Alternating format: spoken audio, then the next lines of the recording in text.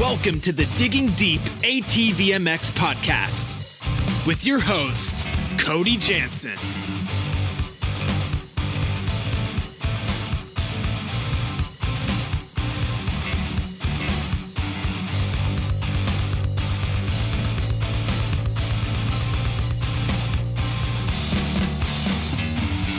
What's up, everybody? I'm your host, Cody Jansen, and welcome to another highly anticipated episode of the Digging Deep ATVMX podcast, episode 24, presented by CST Tires. We say it every week, and I'll say it again. It continues to be an unprecedented and crazy time in the world right now. The COVID-19 pandemic has caused plenty of stress and uncertainty in our lives. Our hope is to offer you some reprieve from the realities of the world right now and a respite amid the current climate of the COVID-19 outbreak. No changes have been announced since our last podcast, and as of now, the Ironman Raceway event, scheduled for May 23rd and 24th, will act as the season opener for the ATV Motocross National Championship Series. It costs us nothing to be optimistic, so fingers crossed we can get back to racing as soon as possible, but for now, no news is good news. If you're a regular listener, you know I'm a constant optimist and a glass half full kind of guy. As always, that's what you can expect to hear here on the Digging Deep ATVMX podcast. Last week's show blew up, covering all the Pulp MX ATV talk, and you all begged for more, and there's been some super interesting developments since then, so we are pumped to get into that tonight. And it was a big topic again this week on the Pulp MX show, so we'll highlight that as we have a ton of things to discuss yet again. If you've been following the saga, as most of you have, you probably know that the Phoenix Racing Honda team switched bikes and quads last week at Club MX. So we got Joel Hetrick and Jeffrey Rastrelli coming back on to talk about that. We'll also be joined by Heath Harrison, one of the professional bike guys who gave the quad a try, so I'm super stoked to hear his stance on this. You also probably heard Justin Brayton rode the Champs quad, so we'll get the inside scoop from Joel, and we'll finish off the ATV motorcycle debate and banter once and for all. We also will be joined by Thomas Brown here shortly, who has an interesting view of all of this, and we'll talk about some of the pictures you may have seen of him motoring down with Trey Canard. He's got some awesome stories to tell. So pumped to bring you guys another big show tonight. We have plenty to talk about, but first, let's thank all the sponsors that make this show possible. It's an absolute honor to announce our newest partnership with Wienen Motorsports. We all know him as one of the toughest competitors ATV motocross has ever seen, and Chad Wienen has built a great business within the industry as well.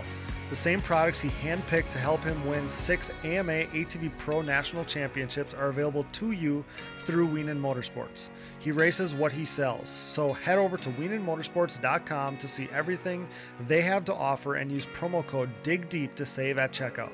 Thanks to Chad Wienen and Wienen Motorsports for further legitimizing everything we're doing here at Digging Deep. It's an absolute honor. Thanks to our title sponsor, CST Tires, CSTTires.com.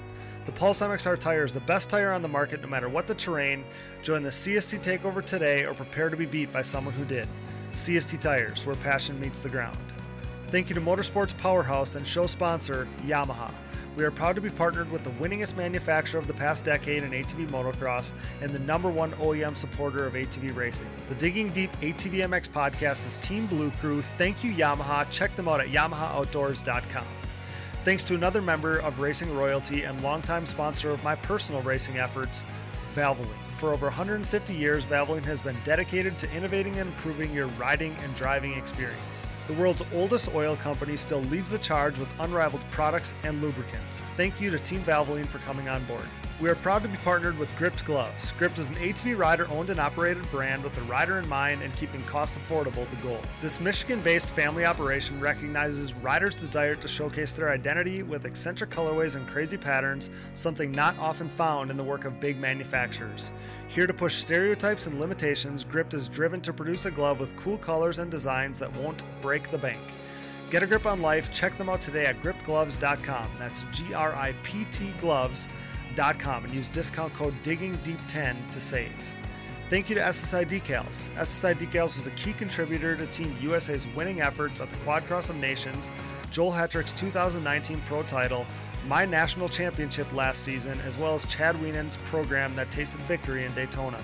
Simply put, SSI Decals is the choice of champions everywhere. Their track record speaks for itself. Champions choose SSI Decals for their unmatched look and quality. Thanks to those guys. Check them out at SSIDecals.com.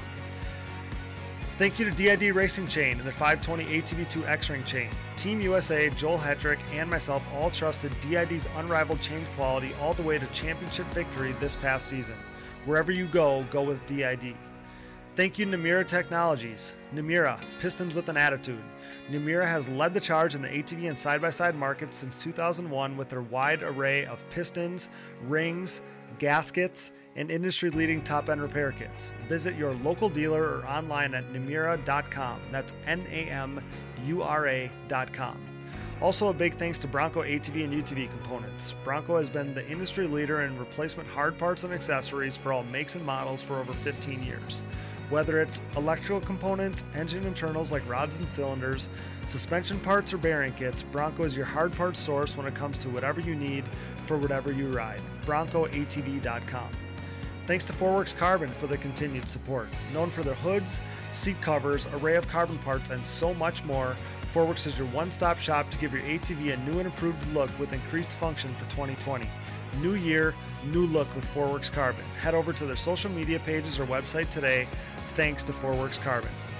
Thanks as always to Evans Waterless Power Sports Coolant. Upgrade to Evans now to avoid overheating and boilover next time you hit the track. When conditions are at their worst, Evans is at its best. Use discount code DIGGINGDEEP20 to save at checkout, evanscoolant.com. Thanks to DP Brakes, the unquestioned leader in motorsports and power sports braking. DP is the brand responsible for allowing Joel Hetrick, myself, and so many others to outbrake the competition every time we hit the racetrack. It's not too late to join the team, so act fast. www.dp-brakes.com. Thanks to Blenders Eyewear, whose Life and Forward Motion brand is the perfect fit to partner with our podcast. You wouldn't find better shades for a more attractive price anywhere else. Use discount code DIGGINGDEEP20 to save on the trendiest shades in the market. BlendersEyewear.com. Thanks to Oats Overnight. Life is hard. Make breakfast easy. Simply combine with milk before bed and enjoy your to-go breakfast in the morning. Overnight oatmeal loaded with superfoods, perfect for athletes. Use discount code DIGGINGDEEP10 to save at checkout. OatsOvernight.com. Thank you, Mountaineer Brand. If you know me, you know I love my beard. That's why I treat it right with Mountaineer Brand's all-natural washes, oils, balms, and more. Use discount code CODY'sFave in all caps, that's CODYSFAV in all caps, CODY'sFave at mountaineerbrand.com. Thanks to Avocado Green Mattresses. We all know that sleep and rest are an important part of any athlete's routine. Avocado's line of natural mattresses provides exactly the support you need to ensure you perform at your best while doing the best for the planet. The Avocado mattress offers zone back support with an internal support unit, meaning whether you are recovering from a hard day of riding or relaxing on a Sunday morning, you are experiencing next level comfort. With a 100-night sleep trial, free shipping and return pickups, and a 25-year warranty, getting your Avocado Green mattress could not be any easier. Step up your sleep game by visiting avocadomattress.com. You know what's coming next. We are proud to be partnered with Roman Health. On average, how many days would you guess the average American has to wait to see a doctor? The answer is 29 days. Americans are forced to wait 29 days on average to see a doctor in major U.S. cities. If you're dealing with a condition like erectile dysfunction, you want treatment ASAP. That's why our friends at Roman have spent years building a digital platform to connect you with a licensed doctor in your state from the comfort of your own home. Roman makes it convenient to get the treatment you need on your schedule. Just grab your phone or computer, complete a free online visit, and you'll hear back from a U.S. licensed physician within 24 hours. If the doctor decides that treatment is right for you, Roman's Pharmacy will ship your medication to you for free with 2-day shipping at no cost to you. You also get free unlimited follow-ups with your doctor anytime you have questions or want to adjust your treatment plan. There are no commitments and you can cancel anytime with Roman. So if you're struggling with ED, go to getroman.com/digging for your free online visit and free 2-day shipping. That's getroman.com/digging for your free online visit and free 2-day shipping. And finally, we are proud to announce our new partnership with Factory 43. Factory 43 was born in 2007, making Nerf bars for the Suzuki LTR, Honda TRX 450R, and Yamaha's YFZ. The brand soon added bumpers and grab bars and now has had parts available for all sports quads for years. The racer-owned company strives to offer a quality product that installs easy, looks good, and holds up over time. For 2020, Factory 43 is the aluminum parts choice of the Phoenix Racing Honda team, providing riders like Joel Hetrick, Jeffrey Rastrelli, Chris Borich, and Grayson Eller with motocross and cross-country versions of their Evo Nerf bar and MX style bumpers. Head over to factory43atv.com to see their full line of products. Thanks to Factory 43 for coming on board. From our new partners to our original sponsors, thanks for supporting the #1 podcast in ATV racing and for making this dream a reality for both us and our listeners. We pride ourselves in partnering with only the best brands inside and outside of the industry, so better your riding experience and your lifestyle by supporting the sponsors who support us. And if you enjoy the show, the best thing you can do is support our partners. If you're interested in becoming a partner of the show, shoot me a message or email today for more details. We are running a special partnership rate to assist small businesses during these difficult times, so now is the time to get on board at a cheaper rate to keep your brand relevant during this downtime. Message or email us today.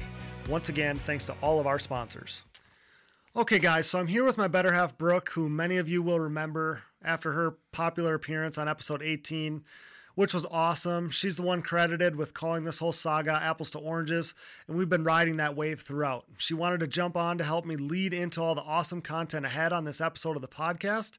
And let me preface the remainder of this episode by saying that a couple weeks back when the Pulp MX guys first brought up quad racing, it wasn't the look I wanted for the sport that I love, but we saw it as an opportunity. It was a cracked open door, and if we played our cards right, we could maybe turn it into a positive for our sport. Well, we pushed all the right buttons and it blew up. There's been more quad talk than ever before, and I'm proud of the role that Digging Deep played.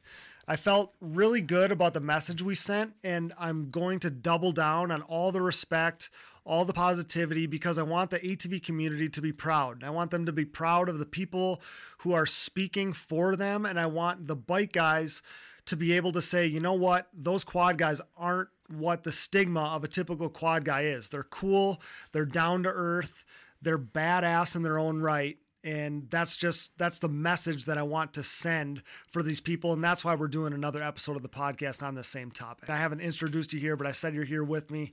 You've been with me throughout this whole thing. We've been conversing about, this whole topic this whole time. So just kind of open the floor for you on this.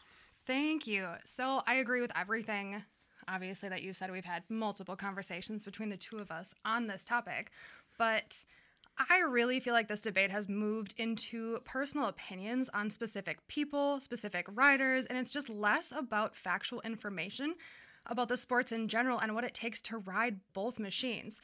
So I actually Googled facts and factual information, and then I Googled opinions.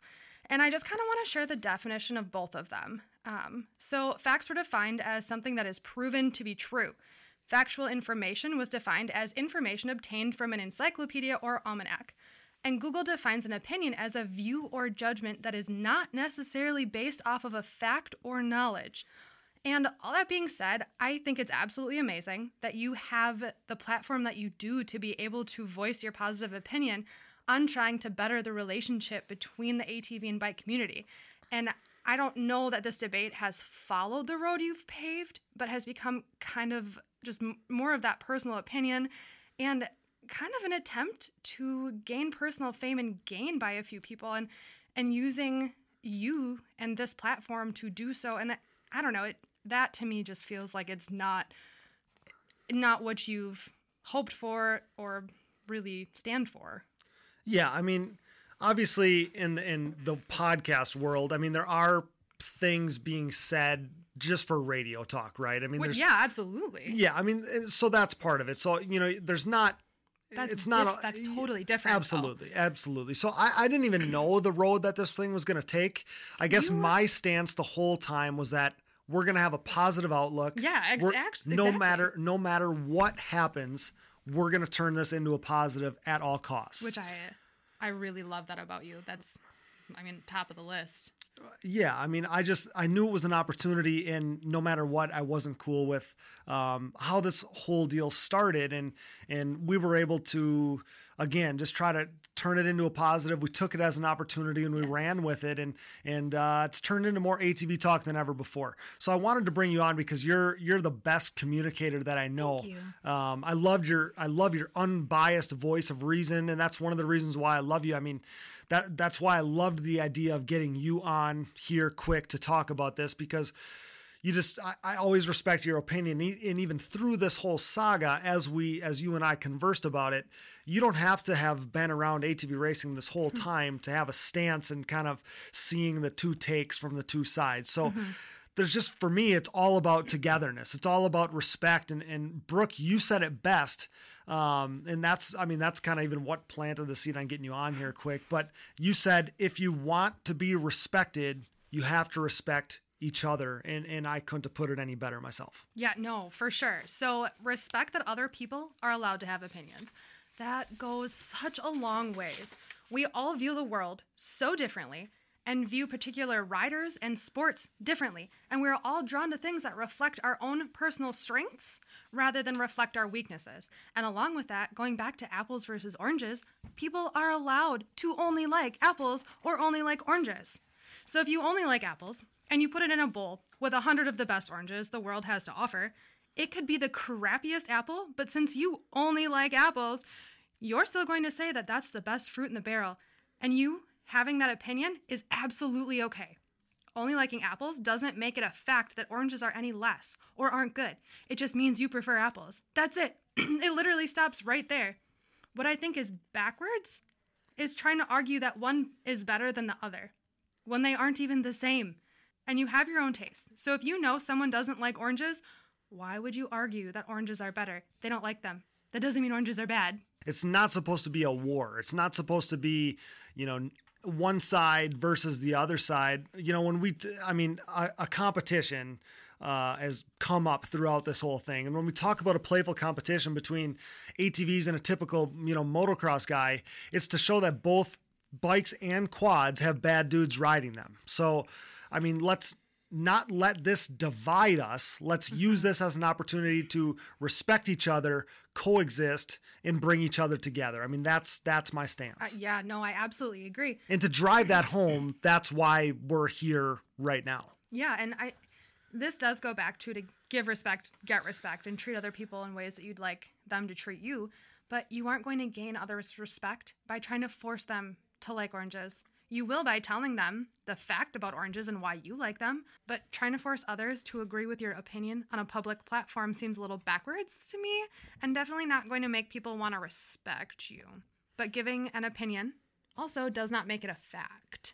Absolutely. It's healthy to respect that they have their own opinion, and it doesn't make your opinion any less, and it doesn't make your opinion wrong, and it doesn't make anyone's opinion a fact. That's fun with what's coming forward ahead on this podcast, is we got a really diverse kind of group of guys that we're going to talk to. So should be really good, a bunch of different takes and stuff like that. But yeah, the guys that have seen both sides aren't the guys offering hot takes. The guys that are offering hot takes are the guys that don't see the other side. So we all loved the sport. We all love this sport. The sport is better, though, when we're all together. Both sides take an insane amount of talent, and respect is deserved all around, plain and simple. I agree with that, babe. I'm so happy that someone like you, who views the world in such a positive light, has the opportunity to share your opinion.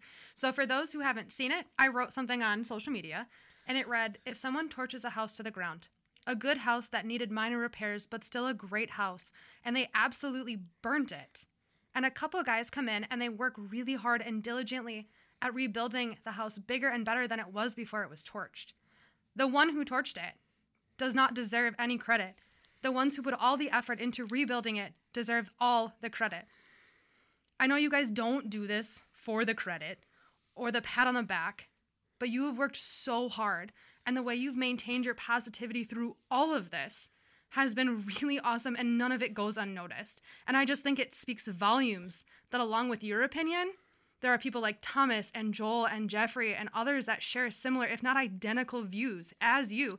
And it's been awesome having positive people help you rebuild this house. So freaking awesome, babe. Yeah, I appreciate the kind words. We don't.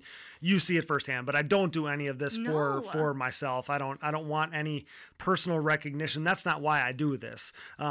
I do it for the sport. I started this for the sport, and throughout we're having fun, offering some more coverage for people that love it as I do. And then we got to a point here where yeah, like I saw it as an opportunity, like, hey, we need to change this, for ATV racing. Like we need a better look than what we were given. And, we took it, we ran with it. And for the second week in a row, they're talking about, ATVs on Pulp.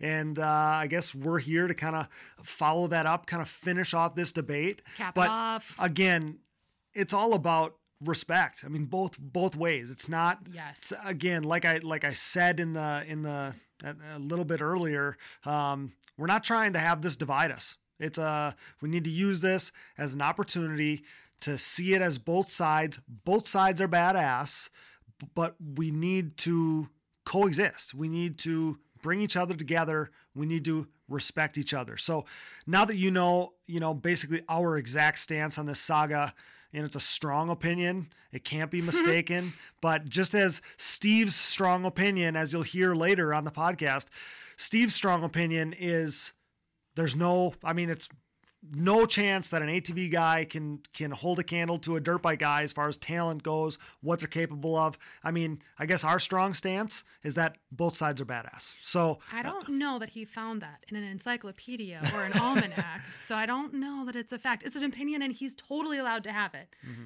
He's allowed to be wrong. With that, guys, let's start the fun and welcome our first guest of the night. Those guys were hauling ass, for real. I remember watching Doug Gus, I don't know who it was, Steel City, running the same times Friday afternoon as James Stewart was on Sunday back then at Steel City. I would need to check this out. I'm dead serious. It was mental. I've never seen quads go that fast. It's not easy, Steve. It's not easy. Listen, JB, I don't want to hear. It's not easy. I don't want to hear. Quad leaders are freaking gnarly. We're pumped to get this guy back on the show. He's a great advocate for us and a big-time supporter of what we do. Brought to you by DID Racing Chain and their 520 ATV2 X-Ring chain. It's Thomas Brown. Welcome back, buddy. Thanks for giving us your time tonight.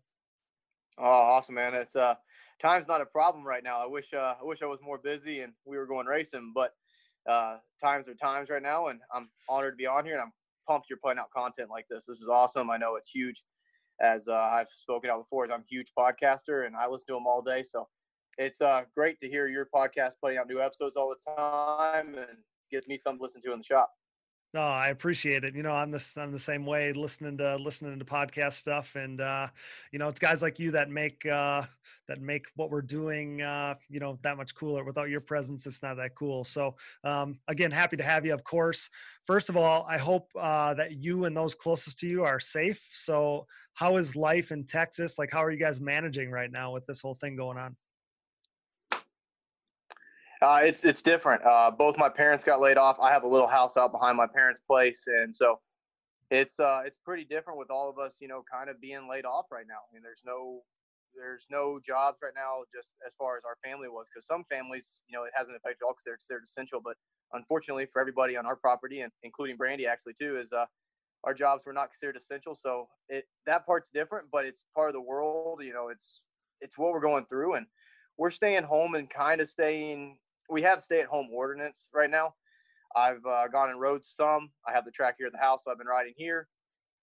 Brandy hasn't left but twice since Daytona. And my parents only leave for when they need to go do something. But grocery shopping, we're ordering in. We order meals in a couple times a week, sometimes small businesses and stuff like that. And then cooking at home. And, man, just we don't leave much. So that part's different because I'm always on the go. And it's almost getting warm enough for lake season here. So luckily our lakes are still open and be able to get out on the boat here soon. Okay. Yeah. I was, it's obviously great news. I wish you guys were working. Obviously I wish we were all busy, but happy that nobody's kind of feeling the effects firsthand for you. That's the most important thing, of course. But yeah, I had that literally written on my script that you're a on the go, kind of guy. So, are you getting a little stir crazy at all? Like, what are you doing to stay busy? For sure. The crazy part is I'm like, this week's kind of been more towards it than anything. I'm like, all right, I'm ready to get back after it and get going. Like I've been keeping working out and stuff. I've lowered my intensity, but I have lengthened all my stuff. Like my cardios are normally, based around moto length, and my pedals are a little bit shorter. And I've been doing, close to, give or take 30 miles every time I'm on the bike. and running, 5 or 6 miles, where normally it's a lot shorter and geared more towards what we do every day. But it's been nice to lower the heart rate a little bit and just go for longer pedals, a little bit slower pace. And man, that's been fun. Been riding some. The riding is probably the most interesting part, because my motos, and most of the time when I ride, I go out with a goal. And right now the goal is just to not get rusty. Like, it's not to push. So I haven't been using my Lap King. I haven't really been having Brandy do too many pit boards.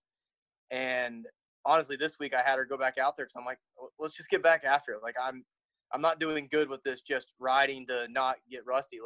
Let's kind of get back after it. And we've limited our days of riding, and limited like, in some days, like, if I just feel like doing one moto, I just do one moto. Like I said, it's just to kind of keep fluid until we get where I think we're going to go racing. So, and the only real positive out of all this is, man, I've been getting some bikes built. So whenever we go back racing, normally I'm having to build bikes throughout the season, and that's a lot of work. I do all my own mechanicking. I build all my own bikes.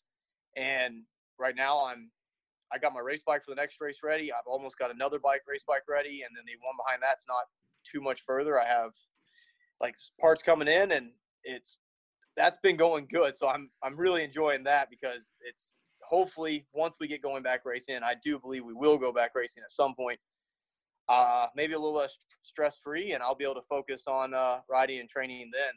So that's kind of a long-winded answer for you, but it's been a difference. It's almost like an off season again. And I hate that fact, because we did Daytona, but other than that, it's been kind of like pre-off season. And other than, there's the question of when do we go back? Absolutely. Yeah. I was going to, kind of mention that too. I was going to get into, I guess asking you how you don't burn yourself out during this time, but you already talked about that. You kind of just making everything a little bit more, like longer distance instead of, being such a sprint and everything like that. So that was kind of where I was going to go with that. And yeah, I mean, same thing. I other than doing podcast stuff, I'm, kind of in the shop trying to like working on quads is like enjoyment right now. So it's kind of funny how all that works. And I always love working on them, but it just seems like that's like the funnest thing I can do right now. The gyms are shut down, and I've been like a little worried. I just, I obviously I want to ride, but in the back of my mind too is like, I don't want to get hurt and then have to go to a hospital. And I mean, that's like there a little bit, like, have you thought about that at all? Like, I know you're a calculated guy, so that's why I'm asking. Oh, for sure. I was definitely thinking that at the beginning, and I was kind of taking a few days off. And honestly, like right when we found out Texas got canceled, and then there was the big break after Texas to South Carolina, and that's before we even knew South Carolina was canceled, is I started taking, like, I didn't ride much at all, and I wasn't too focused, and I rode once or twice, but it was definitely real easy. Like, I just real easy pace, and I was like, I don't want to push it because I don't want to take that extra little risk. And then that's kind of like when I got to this week. Until that point, I was taking it like super easy because of that reason there too, is one, not burn myself out, but as well as to keep, not burn myself out, but not get rusty. And this week I was like, all right, I'm going to pick the intensity back up, because I guess I was kind of getting bored with that in a way. Is my track is very demanding, and to go ride it and not have a goal is sometimes not the funnest. Okay. So like we kind of picked it back up, and I was nervous about that, but I'm limiting the amount of time I'm riding, and I'm making it fun. But there's definitely times in the moto where it's like, okay, I could jump into this corner and throw it in here, or like something like in a rhythm section, I'm like, where I would normally pin it out, and I'll just be like, check up lap. I'm like, okay, it's fine. We can miss a lap. It's not important right now. And it's kind of stuttering there, but it's so much calculation on what you want to do and don't want to do. And I guess me stuttering right now is kind of like what I do kind of every day when I'm trying to figure out my training, because you don't want to get burned out. But at the same time, I'm looking at right now, we're 4 or 5 weeks out, and I came into Daytona ready. Like, I felt strong. Like, I was ready to rip, and we had a good race going and everything. And I was really happy with my ride. Result, obviously a different case, but we came in ready. Me and the 4 boys had put in a lot of work coming up to that. So was pumped on it. And whenever we started getting things canceled, it kind of bummed me out, because I'm like, I'm not quite peak yet, but I'm I'm where I wanted to be. It's peaking right about Texas. That way I don't peak early, and then I have to carry that peakness through the season. I want to be at my strongest right around round 2 or 3 because it's hard to maintain that for the whole season. So super excited. But now it's like back to a waiting game. And like I said, we're 5 weeks out, and if we're going racing an Ironman, like within the next week, I need to start going hard again and get back to that where I'm peaking. But it's still such a question mark. Exactly. As an athlete, you always are like on this journey of always just trying to get a little bit better and a little bit better and a little bit better. So I totally, like, even at a lesser level, I feel what you're trying to describe, because it's like you should be grinding your ass off right now, but you're like, I mean, we're scheduled to go racing a month from now, but that's not a guarantee. Like, I mean, do you keep motoing down, or do you pull the reins back a little bit? And because not only do you not know if you're going racing a month from now, but also the season's going to seem really long because you've been preparing since January, and you're going to race until till fall. So it's definitely going to be different. And like I said, you just don't want to burn yourself out, but you're ahead of the game with the quad building and stuff like that. So that part should be good. But I'm assuming that you kind of found yourself, after Daytona, like you wanted to hit the ground running, you wanted to go to Texas, that's a home race for you, make everything happen. And now you're on this hiatus. Yeah, for sure. After Daytona, obviously I was really hot after that race with the race we ran, man, to rip a start and lead so many laps. And honestly, I lost that moto when Chad passed me. Obviously, me and Joel got into it the last lap, and that sucked. And I don't think Joel purposely took me out by no means. Do I think it was aggressive riding? Absolutely. Watching it, like afterwards, I'll go into it a little bit. Afterwards, he came up to me, and I'm like, I'm pissed. Like, I am hot. And he straight up was like, man, like, I thought it was bad, and I saw a video. You'll change your mind when you see a video. And I'm like, in the back of my mind, I'm like, no way. Like, but I told Joel, I said, maybe. But I have nothing to say to you right now. And try to keep my composure the best I could, because up to that point, I was on a podium in Daytona. And 4 laps before that, I was on the way to a win at Daytona. Right. And I would have been happy leaving there with a third. But to get taken out is what happened. I got taken out, but was it on purpose? No. So in watching the move, I would have done something very similar to Joel if he was been in front of me and I'd been pushing on him. So with that being said, it was racing. It was a racing incident, and it happened, but I left there full hot. And like you said, I was ready to get to Texas. I felt like I had good speed, even with that track. Joel and Chad were on my butt, and I was, in some ways, I'm sure I was holding them up because they could try to make a move and fall back. But on that track, I knew all I had to do was run tight lines, basically, and you could kind of hold it. So I wasn't running the fastest line. So leaving there, I was excited. Yeah, it's Daytona. It's not a real track. But, man, between my setup and the way I felt, I was excited to get going on the season. And, heck, even after the race, like, I didn't realize it until, I think I left the race before Brandy told me I got 8th. I thought by sure I got, like, 15th. So I was even hotter. When I found I got 8th, I'm like, we're not out of this. We're still in this. And we got the one, we got the whole stuff that mattered that day, which is big for me. It was a battle, and luckily I had Hogue made a big mistake, otherwise he would have had it. But I feel that was a little bit of a veteran experience there, is knowing that we couldn't blow it, because in the first moto I was the one that made the mistake, and I actually hit Joel in the first corner of the heat race coming in there too hot, and I'm like, I'm not doing that again. So that race, it was fired up, and yeah, like you said, I was ready to come into Texas, and I was ready to race. And to go on hiatus now, it sucks. It's just the only way to it. And you're all right. We're going to have a long season. And, man, don't take nothing away. As you were saying, your level is less level. But it's – even from my other T-Brown training riders and stuff like that, I don't really know what to tell them right now. I don't want to be pushing them. I don't want them riding too much. If they want to go ride and have fun. But I'm not pushing anybody, because you don't want to burn everybody out, because when we get into the heat of summer and stuff like that, that's when we need to be pushing.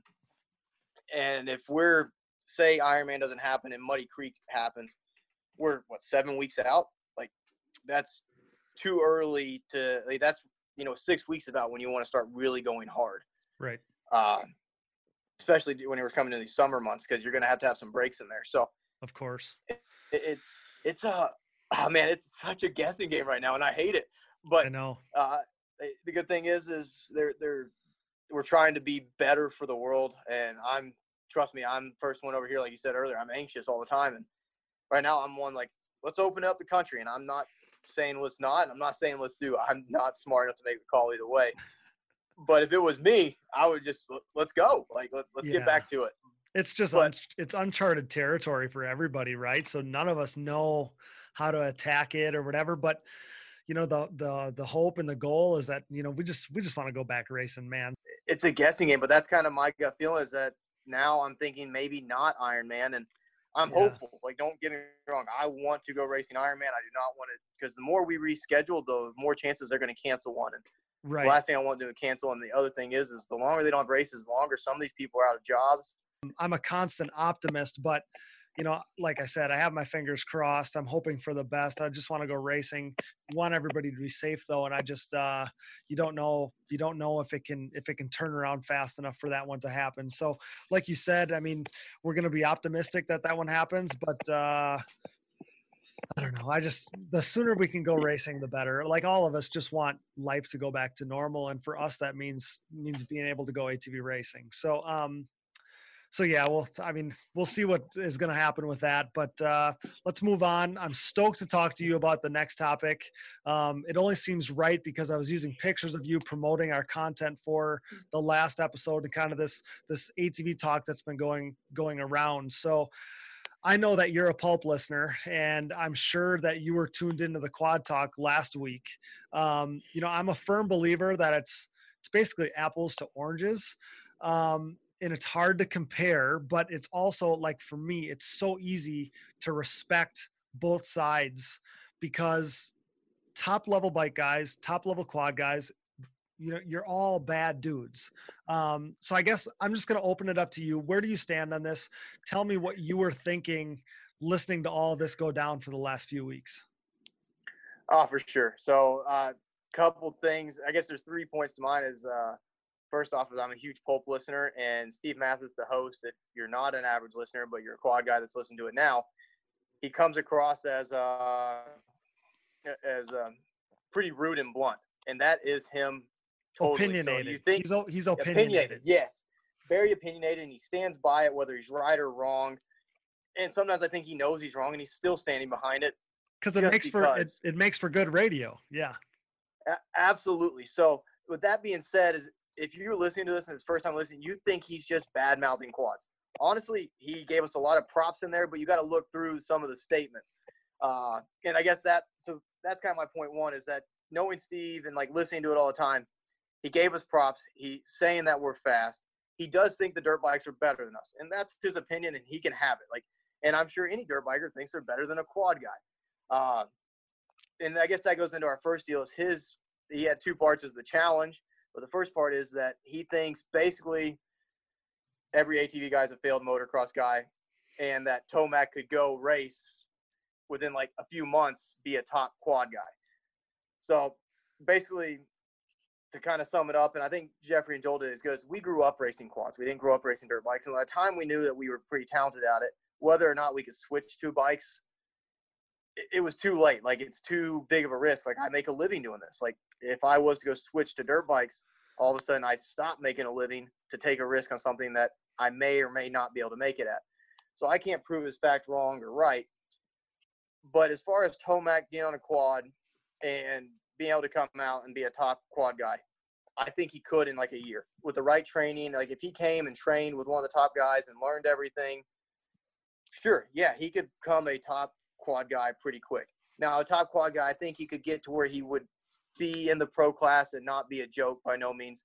Do I think he could get to the top 5 level in a year? I don't think so personally. Now, I think he's a bad unit and he's very talented and he's going to do dang good. Let's just say he gets into the top 10, around 10th, top 15. So that puts him in the top, let's just use 5%. Well, I think that you could reverse the roles and you could take a top quad guy and go put us on a dirt bike and give us a year of training. Let's just say, you know, the top bike guys trained with Alden Baker. You put us there in that program, I think that we could become top 5%.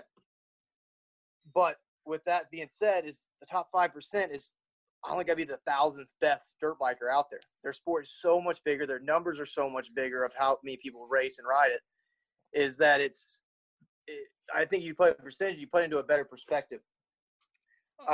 Yeah, absolutely. So, Steve, for one, like you said, Steve was good to us, wanted us to use his clips. Like, he was reiterated to me, and I said it on the last show, I'll say it again. Like, he wanted me to reiterate to ATV people that he has no problem with ATVs and that he just thinks that the dirt bike guys are that badass. The other thing too, and you kind of touched on it there for a second, but yeah, like, we were brought up racing ATVs. It's our first love. That's what we love to do. He basically made it sound like nobody loves riding ATVs. It's like a backup plan when you're not a good bike rider, which isn't isn't true, obviously. And yeah, I mean, you're exactly right with the Eli Tomac thing. That's kind of where I stand on this, is top level bike guys, top level quad guys. You're all badass. Like, you're all uber talented. So yes, Eli Tomac is going to be able to pick it up. And if you give him enough time, he's going to pick up being a good quad rider. That's what kind of athlete he is. He can be, like, I totally agree. Could he be a top 10 pro? Yeah. I mean, with enough time, yes.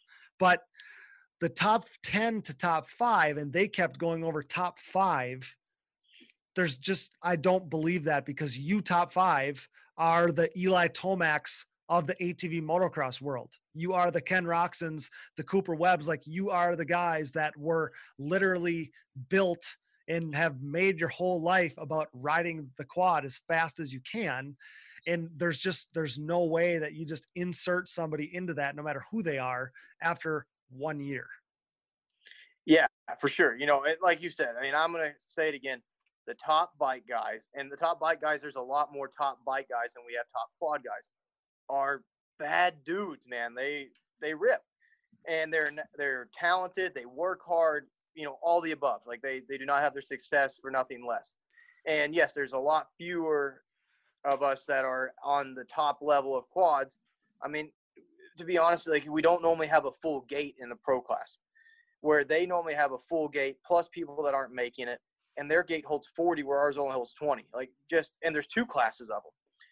And it's unreal, the talent that they have. But I like I said, I think that it'd be very hard to get top 5. And I guess the thing you kept saying is, with enough time, could Tomac possibly do it? Yeah. If he had 5 years, he could be winning the pro class. He's definitely talented. I'm not saying, I guess I said he could. There would be a chance he could. He definitely has the talent and the work ethic to do it.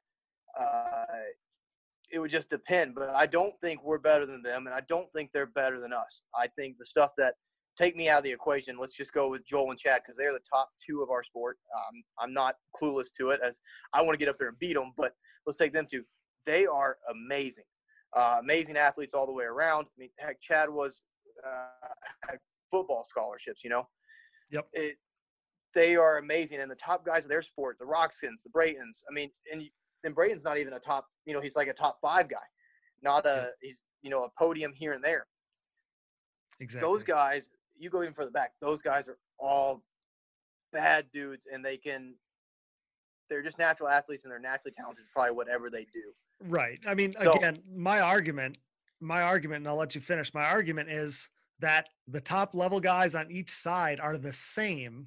Like, you guys are the same as them, but you can't just swap machines and think that you're still going to be the best guy. Like, it just doesn't work that way. You're talented enough, though. And I said this to Joel and Jeffrey, that when Steve says that the top level bike guys are so talented that they're able to do anything well, he is talking about the top 5 ATV pros too.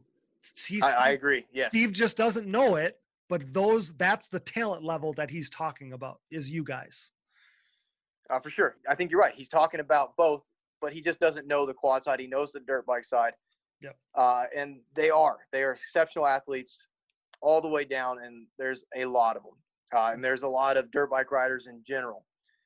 So, and I guess jumping into that next part is the kind of the thing we talked about, and the third thing is the challenge. That's where I was going on it. Yeah. Okay. Yeah, I'm opinionated on that because most of the time I do think the quad guy will come out on top because we've rode dirt bikes before.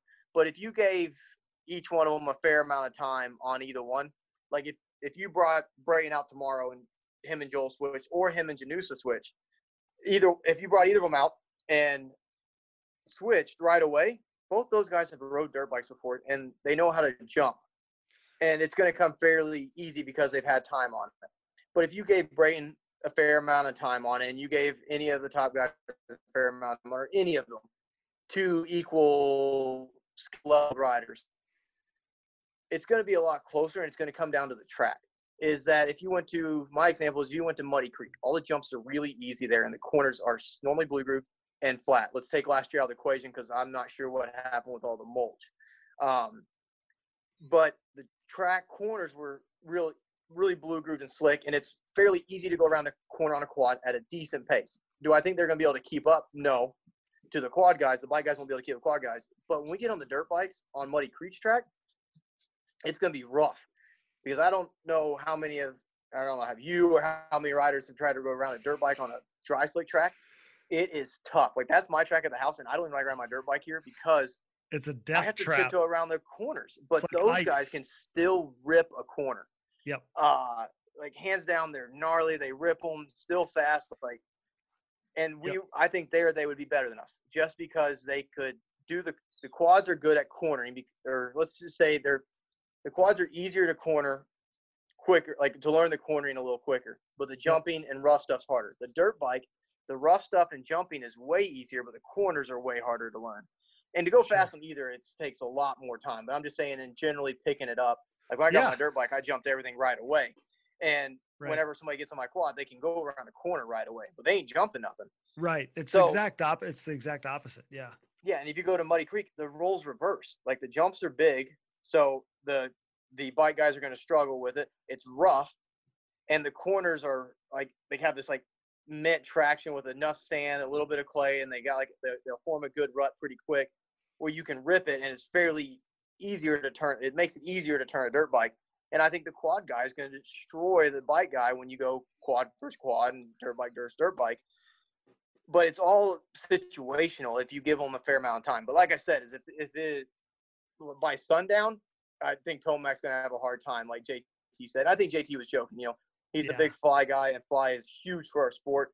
And they're becoming huge in moto all the way around, and it's great to see because they've been supporting quads for so long to see them blow up. But like him by sundown, he was joking. But you gave even Tomac a week, or Brayton a week, or just a few rides, or even a full day, and then the next day you did it. Depending on the track, I think it'd be fair or not fair. But like I said, is that it's really situational if you give them a fair amount of time. But if you just told them tomorrow, we're going to switch, any of the top quad guys are going to have an advantage because we've all rode dirt bikes. You bring up an interesting point about the different, track conditions and everything like that. There is no arguing that there are certain things that are easier on a bike, jumping, certain obstacles, etc. So even if it's harder to corner on a bike, and that's what you're saying with the dry slick track and stuff, riding a bike, I think, is more natural for a quad rider than riding a quad is for a bike rider. If that makes sense. So jumping, a bike versus jumping a quad may decide some of the debate, like you said, because, the quad rider can jump the bike. I mean, even with little to no experience, because like I had said in the last podcast, it's like taking the governor off and you have all that suspension, they're going to get up to speed quicker. They respond a little faster, that whole deal. You put the bike guy on a quad and they literally are clueless. They've referenced that on a number of their podcasts now. So that's where I think kind of that deciding factor is. But then, like when you talk about the different track conditions, I mean, that's why they weren't getting some of that debate. It was just, no, there's no way that a quad guy has enough talent to do what the bike guy does. And I obviously, I think that we both don't agree with that, but you bring up an interesting point about the track conditions. But that's kind of where I thought, and I didn't know that I said it enough in the last podcast, was for a quad guy to hop on a bike, there are certain things that feel similar or Yes. aren't quite as difficult when you talk about, you know, the jump faces and stuff like that. You put a quad guy on a bike, they're going to be able to jump. You do vice versa, and they don't even want to get off the ground because they don't know how to keep the quads straight. Yeah, like I said, the quad and the bikes have different strengths, and I think you kind of summed it up great. And honestly, whenever we started talking about doing this podcast, I've been listening to everything, and I was talking with Brandy here at the house, and I was like, you know, the tracks. And I kind of went over that with her, and I'm like, because, you know, this is my opinion. We've been talking about it. It's been talk of everybody, and heck, we don't have anything else to talk about right now. And then I was like, what I really like is I finally figured out how to word it, is that the bike strengths are jumping and rough. That's what they do good. That's what they do easier than a quad. I'm not saying it's easy to do, but I'm just saying it's easier than a quad. Where a quad, hands down, cornering a quad is easier. As anybody can go kind of slide it through the corner. Can they go slide it through as fast as we do and know when to lean back and get traction and, you know, roll and throttle here and there? Yeah, that gets complicated. But the cornering a quad is easier, and jumping a dirt bike is easier. And that's whenever you start laying the tracks out, is if you have a track that's really corner dependent, the bike guy is going to have an advantage on the quad compared to the quad guy on the bike. But if you have one that's jumping, it goes the other way. And I heard them kind of joke or something like that, and they said, somebody mentioned like Supercross either on y'all's podcast or Pulp. I can't remember which one, or maybe even both. Cade Clayson on Pulp, on the most recent Pulp show. Yeah, one of the guys should ride a Supercross track on a quad, and I think because he was team quad the whole time. You'll hear that later in our podcast here. He was team quad the whole time, but I think he was just saying it would be cool. Yeah, and I don't know if anybody ever saw the video I did with Albertson. On a Supercross track, legit Supercross track, just to cut 30 miles north of here, Compound 77. And man, it was like the sequel to the Trey one. I did it like 2 years later with Jimmy Albertson. And yeah, I can't touch him on a Supercross track. No. But if you put that, like if you put a dirt bike rider on a quad on a Supercross track, it's going to be a lot tougher for them, because we're going to be able to do some jumps that they're not going to be able to do. And jumping on a Supercross track is very jump dependent. Yes. And I think we would have an even bigger advantage. And yeah, Supercross, but you put us on the bike. Yeah, we might not be able to do all the rhythms and stuff the bike guys are going to do, but we're still going to be able to hit majority of the rhythms and jump stuff. I would say that even give us more of an advantage, which unless you're a quad guy, unless you look at it that way, you'll never see that. So I don't think they just don't know when they made that joke. But yeah. It cracks me up. Yeah. I mean, I think that, like, my opinion, I don't even think like it's a biased opinion. Like, I'm not a biased guy. But I feel like you have to have ridden both to have like a true stance on this. And the guy, like from what I've heard, the guys that have actually ridden the quad on a motocross track, they get that it's an entirely different animal. It's the guys that haven't done it that seem to really downplay, you know, the quad guys. And Steve's thing that he's come back to a number of times was, you have four wheels, it's more stable, like you got more traction, you're going to be able to go faster. And it's like I said on the last, and I've always said this, I've said this my whole life, it's easier to cruise around on a quad. There's four wheels. You can cruise around in the backyard. Absolutely. Somebody on the quad. But I truly believe that it takes, like, it's harder for just a random person to go fast on a quad than it is to go fast on a dirt bike. It's easier to cruise around, but it's harder to go fast on a quad. I truly believe that. Absolutely. And that's why, like, and I remember Joel was talking, like, when he rode with Phil Nicoletti, he was 10 seconds faster on that track, dude, because a bike guy can rip whenever they're going and the track's right. And I would ride at County Line 2 years ago when I was training there, in Cole Thompson, like the top Canadian pro. Yeah. Like, I think he's won their outdoor championship before, and he's definitely a contender for their championship. Dude, he would catch me, like, kind of like Joel was saying, like 10 seconds a lap. Like, that's embarrassing. I'm putting my motos down and I'm ripping pit boards out there, and this dude is reeling me in 10 seconds a straightaway at a time. I'm like, where's he cutting the track? And it's just, man, they have some advantages there. But like you said, is if you haven't rode both, you can't compare. And they gave us mad respect. And I'll add something to that, is most of the time when we get the disrespect from the bikes, and I'm not going to let the quad guys off on this either, is that most of the time the disrespect from the bike guys isn't the top guys. They see it. They see the work. They see what we're doing. it's kind of like when we raced Ironman this last year, and I've seen it way before then. And we can go into my Canard deal that I did with him here in a second. But even like that, they were giving, like, me and Chad, when we're heading to the podium, like AC and like Roxon, those guys stayed and watched the whole moto. They gave us a thumbs up. They weren't pointing and laughing, like a legitimate thumbs up, like, hey, hard race kind of deal.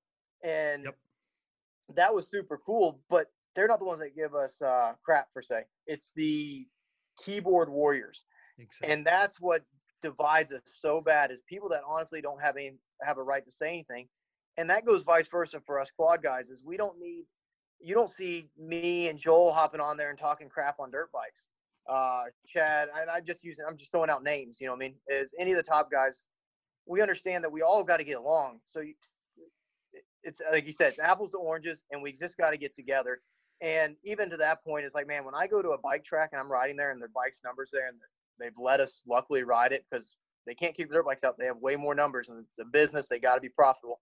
Yep. I try to stay away from the ruts. Like, I run one line the entire time and don't switch from it that day, because if they form a rut somewhere else, or, you know, like, I try to stick to my line, that way I don't ruin their entire track. Yep. I don't try to get 2 lines in every corner. And sometimes, like, if I start and they have this awesome rut, I'm like, I'm going to stay away from that, even though I know this corner is way slower over here. Yep. And we all need to do that and be respectful of them. And when you see them at the track, man, be nice to them. Don't be standoffish. And I need to do better at that too. Is when I'm at the track and see a local bike guy, you know, maybe make a little more time and go over there and talk to him. I'm not gonna lie, sometimes I'm at the track, I'm focused on me and getting my motos in and getting done. And maybe I should do a little more PR, especially when we go to the bike tracks, to, you know, show them we're cool. It's just like Brayton said in the most recent deals. He talked to Joel, and, you know, we all know Joel's a cool guy. Mm-hmm. He said, dude, the dude was awesome, super cool, chill, talk to me. Yep. And he gave Joel, because he's respectful, he's not young anymore, he gave him the time of day. And then he learned that he was cool. And we need to do that. We need it from them, and it's going to be hard because they have so many numbers and so many keyboard warriors, but we need to do it back the other way. And I'm going to keep trying to continue to lead by example on that part, and hopefully do more, you know. And absolutely. You know, you talked about how top level guys respect goes both ways, and you're hitting the nail on the head, because you know, you see a top level athlete sees, you know, the way you've dedicated your life to your craft. And so it doesn't matter if you're riding quads, if you're riding bikes, if you're doing gymnastics, it doesn't matter, because you respect what that athlete has put into what they're doing. Like, so you're spot on. And yeah, I mean, all the sacrifices, the diligence, the talent that it takes to get where you are, other athletes see that. It doesn't matter what you're doing. And I think that that's where that respect comes from. And yeah, I mean, you're absolutely right. Like, the sport is better if we can all just coexist. And that's why I wanted to do one more podcast about this whole topic, because I want to leave a good taste in everybody's mouth, because we got to coexist. Like, we got to use this to come together, and the ATV community has to embrace this. Like, we saw it last week as a cracked open door. And, you know, when we talked about it as we were prepping for the podcast, that, hey, we got to make this a good opportunity for us. Cause yeah, like, quad guys didn't look really good 2 weeks ago Monday, and we were able to kind of rebound from it and make it into this big deal where ATVs are being talked about. So that's really cool. Before we pass it by, let's talk about that. The day you spent with Canard, because I mentioned that I used photos about it. You know, we kind of use some of that content, kind of pumping up those shows. Those shots were shot by Blake Shipman. They were epic. And, you know, you're riding with Trey Canard, kind of bringing the MX versus ATV kind of debate to life, so to speak. So tell us about that. Yeah. So Blake did more than just shoot that. He set it all up. You know, Blake has filmed with tons of top bike guys. And when he set this up, he's like, man, he said, when he brought to me, he's like, man, I've always wanted to do this, and I've always been tight with you, but I want to do it with the right top bike guy. I didn't want to do it with just a qualifier guy, a guy that's just happy to make a main. I want to do it with somebody that's legit, and Canard agreed to it. The best part about that day is that Canard, when he came up to me, or whenever, I guess not when he came to me, when we got there, Blake did really good about keeping us separated. Like, he didn't let me get over to hold up, let me rephrase that. He didn't let Trey come watch me ride any when I was warming up.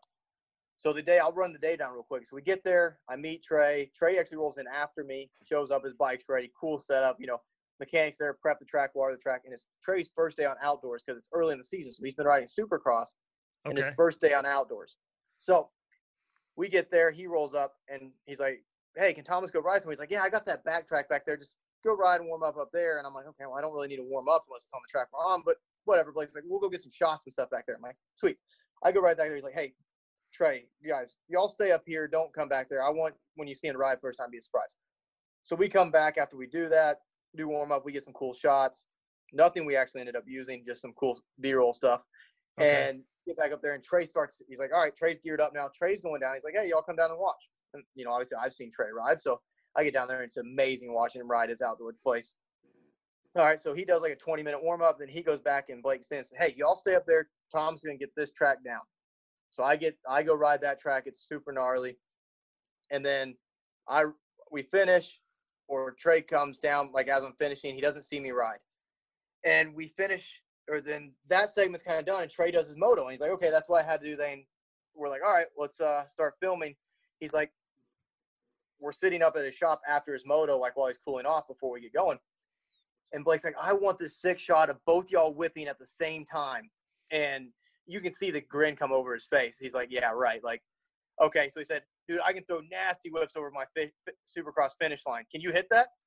I didn't remember. Like, his Supercross track's in the middle of his outdoor track, but I didn't even look at it. And just knowing the predicament I was in, and I felt like the whole quad world at this point was weighing on my shoulders. I'm like, yeah, I'll hit it. Whatever. I got this. I didn't know what it was. I didn't know what it looked like. I'm like, I'm jumping it.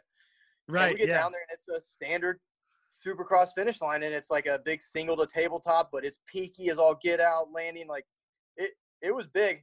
I rolled it once, hit the next lap, but I was nervous. Front end high, boner air, just sketches all get out. And Trey freaks out. Like, no way. Like, he totally thought that I would never jump that jump. And then when I came around, so like I instantly turned around, hit again, cleaned it, front end down, little style into it, all that. And he's freaking out. I was like, no way. Like, this is awesome. We go through the whole day. Trey is way faster than me on his track, but we're able to put some segments together. I'm super, because it's first day on this outdoor, so he's just getting his ruts going still. Yep. I'm being super cautious with, making sure I don't ruin his ruts. That being said, we finish that segment. We do a whole bunch of cool stuff, and we do interviews after. And he comes up and he goes, man, honestly, when I thought of four-wheeler, I thought of a four-wheeler with racks riding through the field. And he had no clue what quads could do. And I think that's the biggest thing that we've changed and learned, or I learned from that, is that we've got to teach them what we can actually do and how we're actually respectable athletes, because they don't know about our sport. So when they make jokes and stuff, they're thinking a four-wheeler in a field. They're not thinking us, riding the exact same track as them. But the day was super cool. He was super respectful. We blew his mind. But yeah, on his track, he was way faster than me. But I think we gained a lot of respect from him that day. And if only social media was what it is now, and the podcast and all this, I think it'd been even cooler. But man, I got to give a big shout out to Blake, because he set all that up, and he had the whole idea around it for him not to see me get warmed up. And it just made that all go perfectly. Sure. And then he's done a few more since then. And that's super, like, where it's he did Supercross one with me and Jimmy Albertson. Yep. And I know he did Jeffrey and McGarth deal, which is more of a joke deal. But man, those guys, I think whenever we left, the top athletes really respected what we did afterwards. And that's kind of where I learned that part of it. And man, so when they're talking crap, they might not know when they're on the internet. Right. They might not know what we really can do. Right. Well, I mean, you would hope if they don't know what a top level ATV guy can do, they wouldn't say anything. But again, that's the keyboard warriors that you talked about. But I mean, that's exactly what I wanted to focus on. I wasn't wanting to hear about the ATV versus dirt bike thing. Like again, like we talked about, that it's apples to oranges. Apples to oranges, exactly. But it's a respect thing. I assumed that that's what you were going to say, but I was basically like going to literally straight up ask, Trey didn't look down on you, I'm assuming, as a quad rider. He respected you. You blew his mind with what you were capable of doing on an ATV, but he was also just respecting you as a top level ATV guy. Like you were literally like the mirror image of kind of his career, like you're the Trey Canard of quads.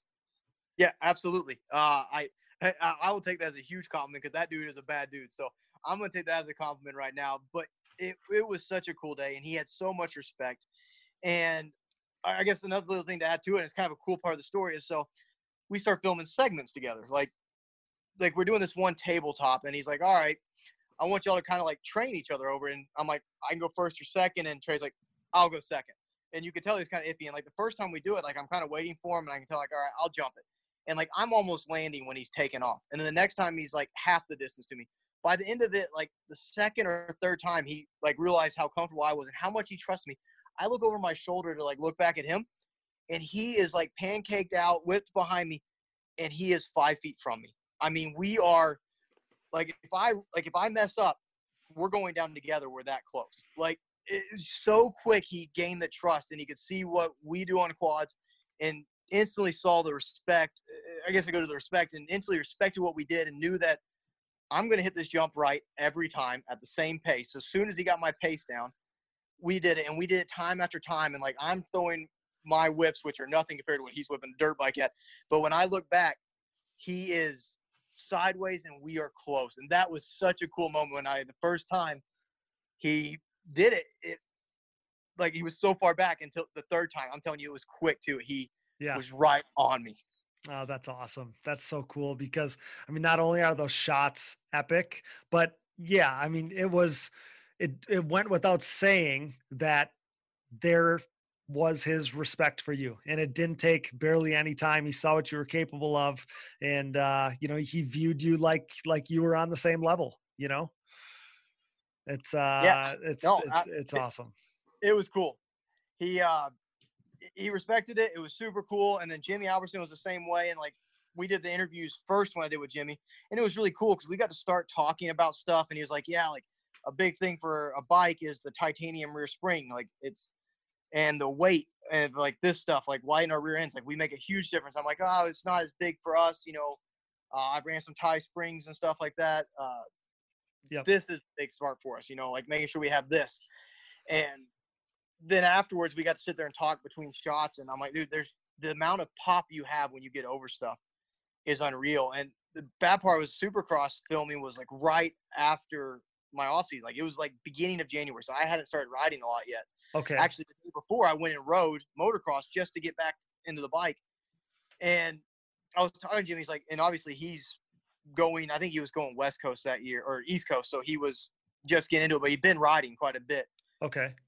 And he's like, man, like even when I come back to Supercross after not being on a while, I'm rusty. So what you're doing today, even though I wasn't doing near the rhythms, and I couldn't do near the rhythms that a bike does, but some of the stuff I was like, I think I could get that. He's like, dude, I'm sure you could. But even me on my first day back to Supercross, I'm all kinds of sketchy. So it was super cool because like he was being real with me. He's like, man, it's like I think he thought I could do better too. It was super cool. But there were some things like that track had these gnarly whoops. I couldn't even double through them. Like, oh, really? I had to go around. Like we couldn't even film them because they were super. Like I don't know if anybody watched. Let's put it this way: I went to Dallas Supercross this year. I walked the track, and the whoops were about the same height. Yep. At Dallas as they were at Compound 77. Okay. But the Compound 77 ones were about half the distance apart, and they were super tight and super tall. You couldn't double through them. Only thing I could do is roll through them. Where the Supercross groups of Dallas, where you could jump through them, but you could see how those guys were struggling at the Dallas Supercross. Anybody watched it? Like people, That was a long whoop section. This one wasn't as long, but like I couldn't even go through that section. And there was a step on, step off. And he's like, I think you got that. I'm like, I ain't got it because how you pop off, I ain't popping. I'm just gonna ram into the backside. He's like, you think? And I'm like, yeah, I think. And like I'm like, I ain't doing it. And he's like, oh, all right. But then this other thing is like, I think I could get that. And then it was, but the respect was there. As us to have a conversation like that, ultimately the respect's there. It was super cool. And through both Trey and Jimmy Albertson, it was, I think we learned a lot of respect and from both of them on both those days. And like I said, if anybody hasn't seen them, go look at both those videos. Blake Shipman did awesome with them. Yeah. He's very unbiased with it. He does a lot of good things for ATV racing, but he's super tight with the bikes. And, man, it's cool to have him on our side and getting things like that set up. That's awesome. I wanted to hear about those days. Again, I wanted to have you on the last podcast and it just didn't work out, but I wanted to hear about that stuff and to hear about that respect. I mean, that's what this is all about. So I guess if you had any parting words, if you could talk to Steve, if you could talk to Pulp Nation, what would you say? Yeah. So I guess any parting words, I'll just do a little thing here is that for one, it was awesome that they brought it up. They brought us a ton of media exposure. Steve's opinionated, but he wasn't disrespectful to quads. A couple comments, if you took them not knowing Steve, yes, they seem very disrespectful. But that's Steve Mathis, and that's his show, and that's the way he is. I appreciate how much they respect us, and they can have their opinions, just like we can have ours. I want to definitely bring up Hamrick and Hammy. Man, we all know Tyler. Good dude. First time he came on there, yeah, he might have been a little buzzed, but he got this ball rolling. He talked about it. He got it out there.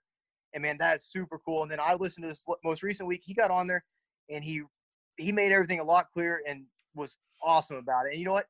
And for the show, if you don't listen to the show, when he called in, him being a little buzzed calling in is what got us there. Is if he would have called in serious about it, they would have never let him on, or even if he got on, they would have shut him down quick. But him having fun with everybody, that's what got us there. So for the Pulp Nation, that was awesome to hear. Nick did a great job when he called in last week. And, man, I'm pumped that we got on Pulp MX. They mentioned Chad. They mentioned Joel. They mentioned quads. Nick Janusa got on there and talked about Dustin Nelson, which has some respectable finishes. It was definitely a decent quad rider. And evidently, and I knew this from his testing with Yamaha, he was a good bike rider too. Like, being out west, he was the man on quads. So I guess my final words is thank Pulp MX for allowing all the quad stuff to go on. It's another good thing that's came out of the quarantine, because if they had other stuff to talk about, they wouldn't be talking about quads right now. Right. Yep. And your podcast has done great with this. I mean, I want to leave everybody with respecting the dirt bikes and respect their opinions that they think they're faster, just as we think we are faster. Yep. It would be awesome if this challenge happens, as long as it's in a positive way. And I hope that it gets to with Joel and Brayton. I mean, those are two big names. I mean, that's as good as me doing it with Kennard for sure. So that's awesome. I mean, I hope that happens, but thank you. And thank you all for, putting all of this together. I'm stoked on all the quad talk right now. I want us to go back racing. And you know what? Hopefully with all this quad talk, when we show up at Ironman this year, the second time, or hopefully it's the second time, because hopefully we race here in a month, is people know us and people are more interested. And, man, hopefully we can be like, hey, Steve, come in a day early and check this out. Yeah, there is more ATV awareness. There is more awareness for you guys, because they were literally talking on that show about, hey, like, I just looked this guy up. He's legit. Like, there is more awareness. Yeah. And so there's no doubt about it. We took it as, I was worried after that first Pulp MX show where they talked about ATV racing, and I didn't really sit that well with me on how ATVs were being depicted. And we took it as an opportunity, and we as a cracked open door. And if we hit the right buttons, we were going to be able to do something with this. And it turned out to be bigger than I probably could have even imagined. But I mean, I guess I was really proud of how we handled it. And I was really thankful that Steve was so cool to let us, he let us kind of collab on this. And that was really cool. I was really grateful for that. He wasn't anti-quad. Yes, he's opinionated, but he wasn't trying to go directly against the quad guys. That's just how he is. But I'm trying to double down on the respect, just like you are, on the respect, the positivity, because I want the ATV community to be proud of the guys voicing for them. And I want the bike guys to be able to say, you know what, those quad guys aren't what the stigma of typical quad guys are. They're cool, they're down to earth, and they're badass in their own right. That's how I want this to end. You nailed it right there. I think the perfect phrase for you, we were given a lemon with Tyler getting on there and talking about quads, and they kind of made it sound a little rough. and we turned it into lemonade. And man, I just hope it keeps going on. Everything worked out perfectly with Phil Nicoletti doing a podcast that week with Steve. Just happened to be that week, and Steve brings up quads. And it just happened to be this year that Joel was riding at Club MX, and that he actually took it for a ride. Like how, I think that is so awesome. Like the amount of stuff that just happened to line up for all this to happen. And then Joel would be back at Club where Brayton hears about all this, and he's like, I'm going to go check out that quad. Like, yeah. Dude, the opportunities that does. And I will give a big shout out to Joel and the Phoenix Honda for them being in the opportunity and allowing the opportunities to happen, for letting people ride their bikes. That's cool. You know, I'm always a supporter of the sport, and I'll give credit when credit's due, and they did awesome on this. Congrats to all of us in the ATV industry. Let's keep making this a positive, not a negative. And, you know, like I said, we just all got to have respect, and I think you nailed it. Man, let's just move on respectful from this, and, man, I'm pumped. Yeah, all of us in Phoenix Honda included, we got to be together on this. There's got to be a togetherness. That's how we're going to thrive from it. And yeah, I mean, I know you and I are on the same page. So, you know, awesome, Thomas. So stoked to have you on. I wanted you to be able to weigh in because I knew you'd have a good take on it. I knew with your experiences that your opinion was going to be really valuable. So again, thanks for your time tonight. Thanks for doing this with us. Stay healthy, stay safe. And we hope to see you at the races soon. Yeah. I hope to see everybody. Let's go with even better. Let's hope to see everybody at Ironman here in a month. And let's hope we're racing. But thank you all for having me. Dallas, thank you. Cody, thank you for doing this. Keep the podcast rolling. Anytime y'all want me on, I'm happy to come on, man. I'm stoked. I was like, like I said, I'm a huge podcaster. And, man, if I can get some more ATV content and an inside look, I'm happy to give it. I try to be as least hypocritical as I can. Or even one-sided, however you want to say it, is I want ATV racing to grow. I'm pumped y'all are doing this, pumped to be on here. Everybody hope the whole ATV community is staying safe, and let's get this world better and healthy so we can go racing. Yeah, I hope it's Ironman. You're a great personality for the podcast. Couldn't be more grateful for you. Thanks for coming on, Thomas. We'll see you soon. Thanks, Cody. See y'all. We'll get right back to the show, but now a word from our sponsors. And thank you for listening to these ads. Without these great companies, none of this would be possible. Show your support for the people who support us. Before Digging Deep was even a reality, back when it was just an idea, CST Tires already believed in us, which is fitting because no one believes in their tires more than I do. Our title sponsor, CST Tires, and their Pulse MXR tires continue to hook every rider strong enough and willing to grab a handful of throttle after mounting them on their ride. Used by Thomas Brown to win races and clinch a third straight Quad Cross of Nations title, Nick Janusa when he grabbed his first career Pro Class podium, and myself, Cody Jansen, as I rode my Pulse MXR fronts and white label soft compound rears to a 2019 National Championship in the Junior 25 Plus class. The Pulse MXR tire, available in soft and standard compounds, offers the highest level of traction, most predictable cornering, and superior wear characteristics when compared to the competition. Visit CSTTires.com to join the CST takeover today, or prepare to be beat by someone who did. CST Tires, where passion meets the ground. Anybody that I've gotten to try them, I've heard nothing but positive things back. We're proud to be Team Blue Crew here at the Digging Deep ATV MX podcast. Why choose Yamaha? Look no further than Chad Wienen's 6 championships in the past 8 seasons aboard his Yamaha YFZ 450R. Not to mention, Yamaha is the leading OEM supporter of ATV racing, and their support of this podcast proves it. For the 2020 ATV MX season, Yamaha's Blue Crew Racer Support Program will offer payout and prize opportunities, including a chance to win a brand new YFZ 450R. For more information, head to YamahaOutdoors.com and follow them on social media at Yamaha Outdoors today. All hail Blue Crew, the #1 OEM supporter of ATV racing. For over 150 years, Valvoline has led the charge by being dedicated to constant improvement and innovation across all disciplines of racing. Valvoline has sponsored some of the greatest names in motorsports, and for the better part of a decade, I've been fortunate enough to be part of the historically great Team Valvoline. From my commuting vehicles to small engines, race quads, and everything in between, I trust nothing but Valvoline in all of my equipment. I've experienced increased function and durability as well as a longer life expectancy thanks to Valvoline's array of products and lubricants. Since 1866, Valvoline has been focused on bettering your experience, whether on road, on track, and everywhere in between. Upgrade to Valvoline today and check them out at valvoline.com. SSI Decals is a name synonymous with ATV racing, synonymous with big-time success, and absolutely synonymous with the best-looking decals around. An offshoot of their parent company that was established in 1947, SSI first took shape from owner Ian Harris's passion for ATVs. With what started as just making numbers and decals for riders like Chad Wienen, the company quickly took off, and today you couldn't imagine ATV motocross without SSI Decals.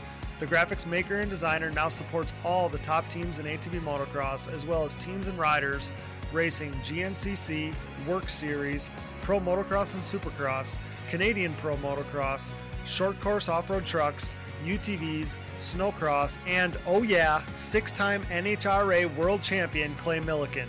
No project is too big or too small for SSI Decals, making your identity stick with championship-level graphics. Head over to SSIDecals.com today and then maybe call the doctor because things are about to get sick. The Digging Deep ATV MX podcast is brought to you in part by DID Racing Chain and their 520 ATV2 chain. This patented X-ring chain boasts a steel alloy construction for reduced weight, increased strength, and a longer overall chain life, making it the optimal ATV racing chain. Pick up an ATV2 chain today at your local dealer or wherever DID chains are sold. Don't forget about their motocross, off-road, and street bike chains as well. Wherever you go with DID. Hello listeners, this is Chad Wienen, 6-time AMA ATV Pro National Champion, an owner of Wienen Motorsports and proud partner of Digging Deep ATV MX podcast. The two of us share a strong passion for ATV MX. Owning my own team gives us the ability to handpick the best products on the market for our racing program. With consistent testing, research, and development, we are confident that when choosing the products we believe in, our customers will be satisfied in building their own race program as well. We race what we sell. With brands like Fox Shocks, Walsh Racecraft, SSI Decals, Wrath Racing, and Hinson Racing, just to mention a few, go to check out WienenMotorsports.com to see the full lineup. Enter discount promo code DIGDEEP at checkout. Enough talking already. Get out and get some fresh air and go ride. Hope to see you at the track soon. We are proud to be partnered with Numira Technologies. Since 2001, Numira has led the charge in the ATV and side-by-side market, covering more applications than anyone else in the industry. Numira's advanced piston technology uses a NASA-exclusive aluminum alloy that helps to reduce expansion rates, that allows for tighter tolerances, and leads to higher overall engine performance for your machine. For more information about Numira's wide offerings of pistons, rings, gaskets, and industry-leading top-end repair kits, visit your local dealer or online at www.numira.com. Numira Technologies, pistons with an attitude.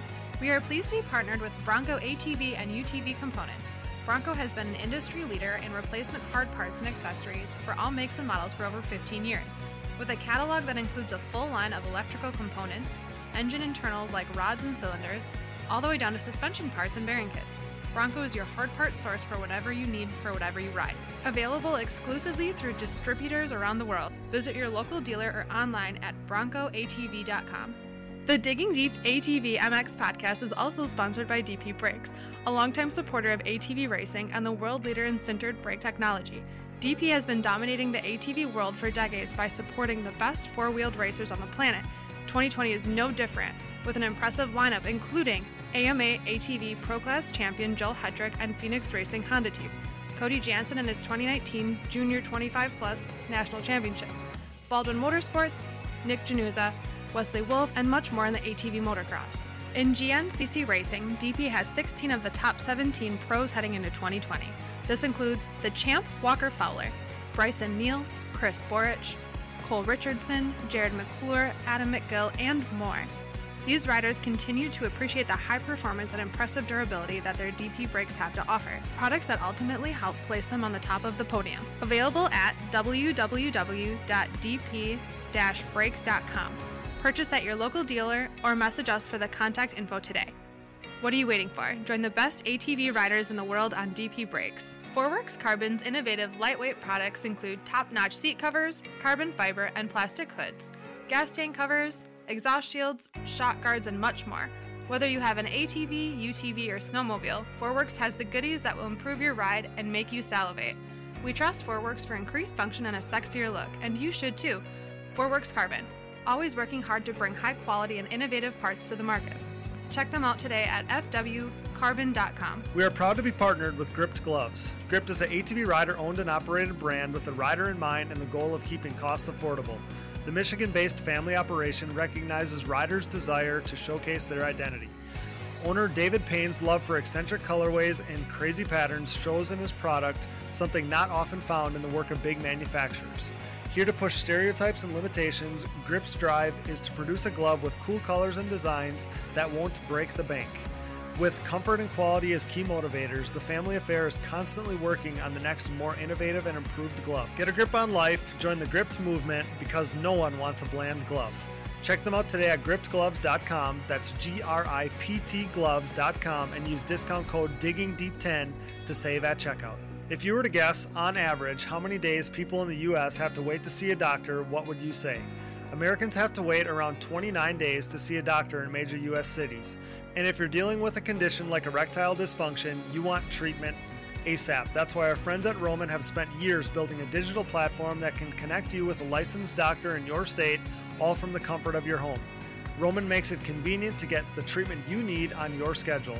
Just grab your phone or computer, complete a free online visit, and you'll hear back from a U.S. licensed physician within 24 hours. If the doctor decides that treatment is right for you, Roman's Pharmacy can ship your medication to you with free 2-day shipping. You also get free unlimited follow-ups with your doctor anytime you have questions or want to adjust your treatment plan. With Roman, there are no commitments and you can cancel anytime. So if you're struggling with ED, go to getroman.com/digging for your free online visit and free 2-day shipping. That's getroman.com/digging for your free online visit and free 2-day shipping. We are proud to be partnered with Avocado Green Mattresses. We all know that sleep and rest are an important part of any athlete's routine. Avocado's line of natural mattresses and pillows provide exactly the support you need to ensure you perform at your best while doing the best for the planet. The Avocado mattress offers zoned back support with an internal support unit, meaning whether you are recovering from a hard day of riding or relaxing on a Sunday morning, you will be experiencing next level comfort. You can rest in peace knowing the components in your mattress and pillow are non-toxic, natural, and sustainably sourced. And getting your Avocado Green mattress could not be any easier. They offer a 100-night sleep trial, free shipping and return pickups, and a 25-year warranty. And if that wasn't enough, rest assured knowing they have 5-star ratings by verified customers, including some of the Digging Deep staff. Step up your sleep game by visiting avocadomattress.com. Thanks for listening, and remember to support our partners. Now back to the show. And now, brought to you by SSI Decals and their proven championship level graphics, it's Phoenix Racing Honda teammates back at it again this week. We have your reigning AMA ATV Pro champion, Mr. Joel Hetrick. Welcome back, mate. What's up, guys? Glad to be here. And perennial podium contender, Jeffrey Rastrelli. Thanks for coming on, pal. Glad to be here, Cody. Thanks for having me. And joining us this week is their two-wheeled teammate, Heath Harrison. Thanks for joining us, man. Happy to have you. Yeah, thanks for having me on this four-wheel show. I'm stoked to be a part of it. Now, obviously, my listeners are familiar with Joel and Jeffrey, of course, but Heath, I mean, you're the real deal too. You're a 10-year pro, former arena cross champion, national number holding pro, meaning you're a top 20 pro motocross finisher. You've been a supercross main event guy. Now you're racing cross country professionally for Phoenix. So as I said, you're the real deal. Like, we're honored to have you here with us.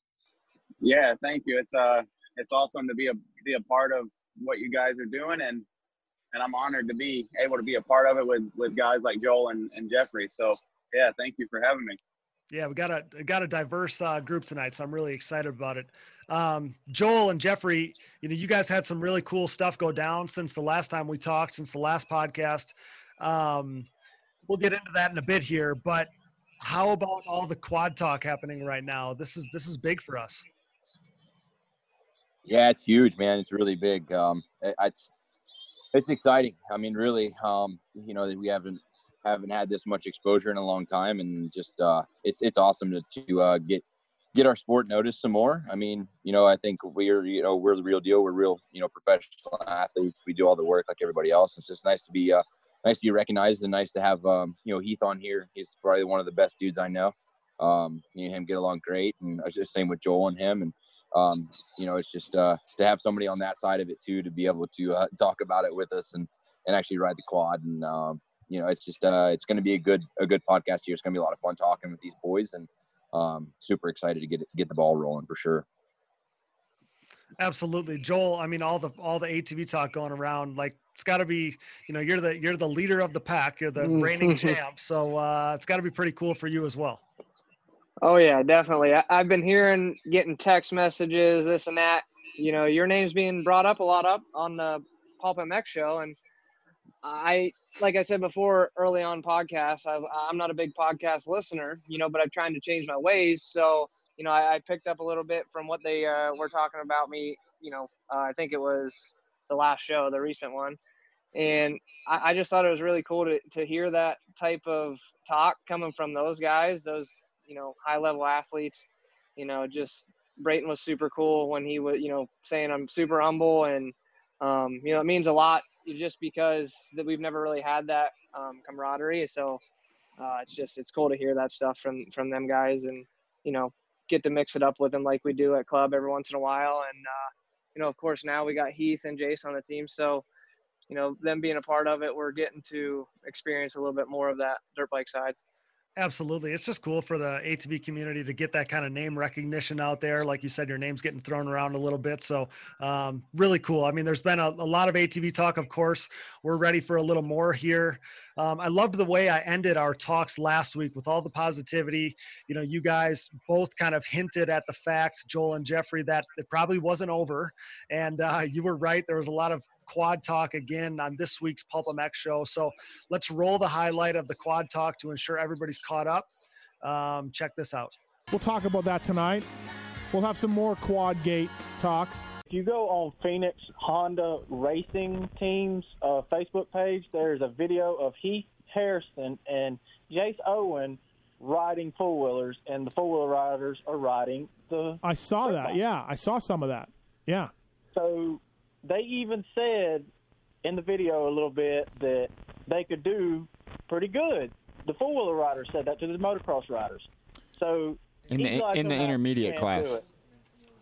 Well, I mean, as I said, and Cade and Jim will back me up, motocrossers can go do flat tracking, they can do GNCCs, they can go road racing, they can go quad racing, they can do any of that and be successful at it. The other guys cannot jump into moto and be successful. It's that simple. Listen, that Hendrick guy is legit, and Chad Wienen, like they're gnarly. Oh, they're athletes. They're athletes. They're gnarly. So I'm not going to agree with you on that. But again, give Brayton or Chase Sexton or one of these guys, give them like a couple weeks on a quad, and they'll be top 5. No problem. Pleased and proud to bring you our next guest of the night. This is a multi-time Australian Supercross champion, Daytona Supercross champion, Justin Brayton. What's up, JB? How are you? I do remember the quads racing Steel City the day of the National, though. For sure that happened. I remember that as well. Right. I remember that. Was that 08 or 09? I forget. But whoever won, or even like the top 3 guys, they were ripping. And I remember that triple, next to the start at Steel City. Yeah. Like, they were jumping that, and only like the top 450 guys were doing it. Okay. As far as like in our class. And they were absolutely ripping. So, turns out, Brayton, I didn't know this, but down at Club MX, the #1 quad racer in the world trains there. So I had actually never met him. His name is Joel Hetrick. So okay. And there was a lot of social media talk. And yes, there was. I'm like, oh my gosh, like I'm just getting thrown into this. And I was kind of embracing it. I'm like, you know what? I love a good challenge. Like, all right, I'll ride a quad, So Joel's there one day, and I show up, and Duff's like, hey, Joel was just up here taking a picture of your bike. And I'm like, is he cool, or is he like, like talking crap, or what's he doing? They're like, no, dude, he's super cool. He's a really cool guy. So then I'm like, all right. I just went over, and they were doing like a full day of engine testing or something. And super cool guy, like really, really humble. And I'm like, all right, hey, let's go out on the track or whatever. And I want to kind of see the way it goes, because I'd never ridden this layout in this track. And I'm like, I may try to ride your quad, you know? Yeah. And I went out there and I'm watching him and I'm like, dude, this guy rips. Right. Like, it was unbelievable. He absolutely rips. So I actually did. I jumped on his quad and I cruised it around a little bit. I didn't do anything crazy, but yeah, just like around the parking lot and kind of messed around. And it's not easy, Steve. It's not easy. Listen, JB, I don't want to hear. It's not easy. I don't want to hear. The biggest worry is what I would compare it to is throw like your wash machine out the window of like a 6-story building. That's what it feels like jumping a quad. Like how's your thing gonna land? And you don't know how to control it. Like that's the biggest thing is like when you jump it. Like, all right, on a dirt bike, we just know, right? We know how to lean this way or lean this way. And if you hit a kicker off the face, you can kind of compensate for it. Like, I have no idea how to do that on a quad. Were you able to throw it around sideways, though, around some of the corners, get it and back it in and get the rear wheels to come around? That's the most fun part, Jim. Right. Like, that part's awesome. And there was actually a little set of whoops that was my favorite part as well. They were just kind of small, but yeah, it was fun. Like, if the timing of it was right, I would love to. I think it would be super fun, mainly because Joel was really cool. Okay. And, yeah, I just think it would be fun. I just wanted to see what it felt like and if it was even possible to have some sort of competition. And it would be tough, but I honestly would love to. Let's get a quad guy and a dirt bike guy. And my thing, Jimmy, is the dirt bike guy will be closer in times on the quad than the quad guy would be on the dirt bike. It's actually talked about on Cody's podcast, on the Digging Deep ATV podcast. So take the 5th place guy. That would be more equal. Take whoever's the 5th place guy and then put him on a dirt bike. Yeah, I like it. Yeah, that'd be fun. I like it. I think it'd be awesome. So, Cade, you're not having this, Cade. You are not. Dude, quads are gnarly, man. They're a whole different beast, and I think when you try to go fast on them, like it gets worse. It doesn't get easier. Well, Heath Harrison rode one, right? Him and Owen, they both did. Yeah, they rode one. So the day before I was there, they were out riding one. Yeah. I did a Privateer podcast with Phil, and all he would talk about how gnarly quads were. Oh, yeah, just oh god, quad. So all the quad guys heard that, so they jumped on Team Phil. Yeah, no, it's easy. No problem. We got this. I agree with you to a certain extent, but I do agree with Phil in some things. Doing jumps and some things of aspects of quads is way gnarlier than dirt bikes. Yeah, I just don't see it being that hard, man. I'm sorry, I don't. All you quad guys are welcome, okay? You're all welcome. I got you pressed, all right? You got mentioned, all right? Okay, guys, so the debate and the banter continues. I'll remind people, and Thomas referenced it in the previous segment here, but Steve reiterated he's not anti-quads. He's just really opinionated. That's Steve, and if you're a regular Pulp listener, you'd know that. I also want to mention that Nick Janusa called in, and I think he represented quad guys pretty well. Hammy, upped his game this week. It seemed like he was on this week again. So, we'll get into the bike swap between you guys. We'll get into JB riding your quad a little bit, Joel. But other than those topics, do you have anything that you've been, waiting to respond to right off the rip? I mean, because Steve got even hotter. Steve's take got even hotter this week, I swear. Oh yeah, absolutely. I don't know. I feel like Heath would have the best answer for us, I really do. I mean, he's like the only real representation that we have of being a really top dirt bike rider in a lot of aspects, arena cross, supercross, outdoor motocross. I mean, GNCC, the guy's an all around great guy. I mean, in dirt bike riding, and he rode one. I mean, it's plain and simple. He'll tell you straight up. I mean, it's just, we're not here to disrespect, of course, those guys. And we believe, they are athletes, great athletes just like us. And we're not saying we can get out there and finish top 5 in 450 race. It's just physically not possible. So I think I hand the gauntlet off to Steve. I mean, to Heath here. I mean, honestly. Yeah.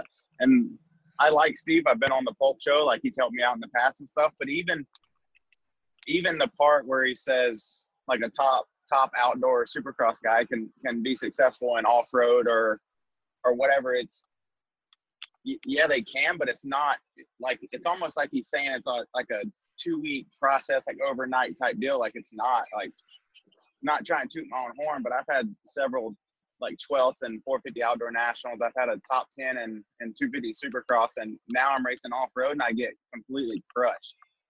Like the dude smoked me. And it's like Caleb Russell, the best woods guy there is right now.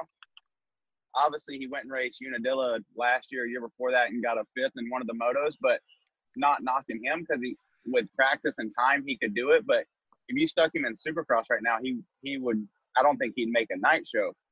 Not saying he can't, because he obviously could practice, and like he wouldn't do it unless he was ready. Kind of how he was at Unadilla. He didn't go race until he knew he was ready to compete with those guys.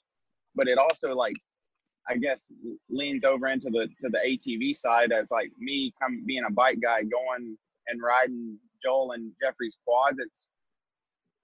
It's not even comparable. Like, I don't know honestly how to put it in words, but like, it's like I said before the show started, that's what you guys have did your whole life. Same as us with bikes. Like, we raced Loretta as amateur nationals, all the amateur stuff up until that's what we lived for, was to become a pro motocross supercross rider, which is the same with you guys. I obviously haven't followed ATVs until the past couple of years when I started riding for David. And like, you guys rode mini quads and like the whole thing, same thing we did, just the scene's not quite as big, and it's not, I don't think you guys aren't talked about. You're just not talked about in our world, I guess you can say. It's like, whereas supercross and all that's on TV, so you guys obviously watch it and that kind of stuff. But it's like tennis. Like, I don't watch tennis. I feel like you guys don't watch tennis, but that's not to say it's not a huge sport. You know what I mean? Or not to say that, or not to say that those guys aren't good at what they do. They're badass at what they do. It doesn't matter. I said this in a previous segment. It doesn't matter what the sport is. It could be gymnastics, and you could be badass at gymnastics, but maybe that's not our gig. And right. That's why, again, like, I don't want to bash Steve. Like, that's not it. We love, every one of us loves Pulp. Like, we just simply don't agree with the guy. Not even a little. Like, that's where it ends.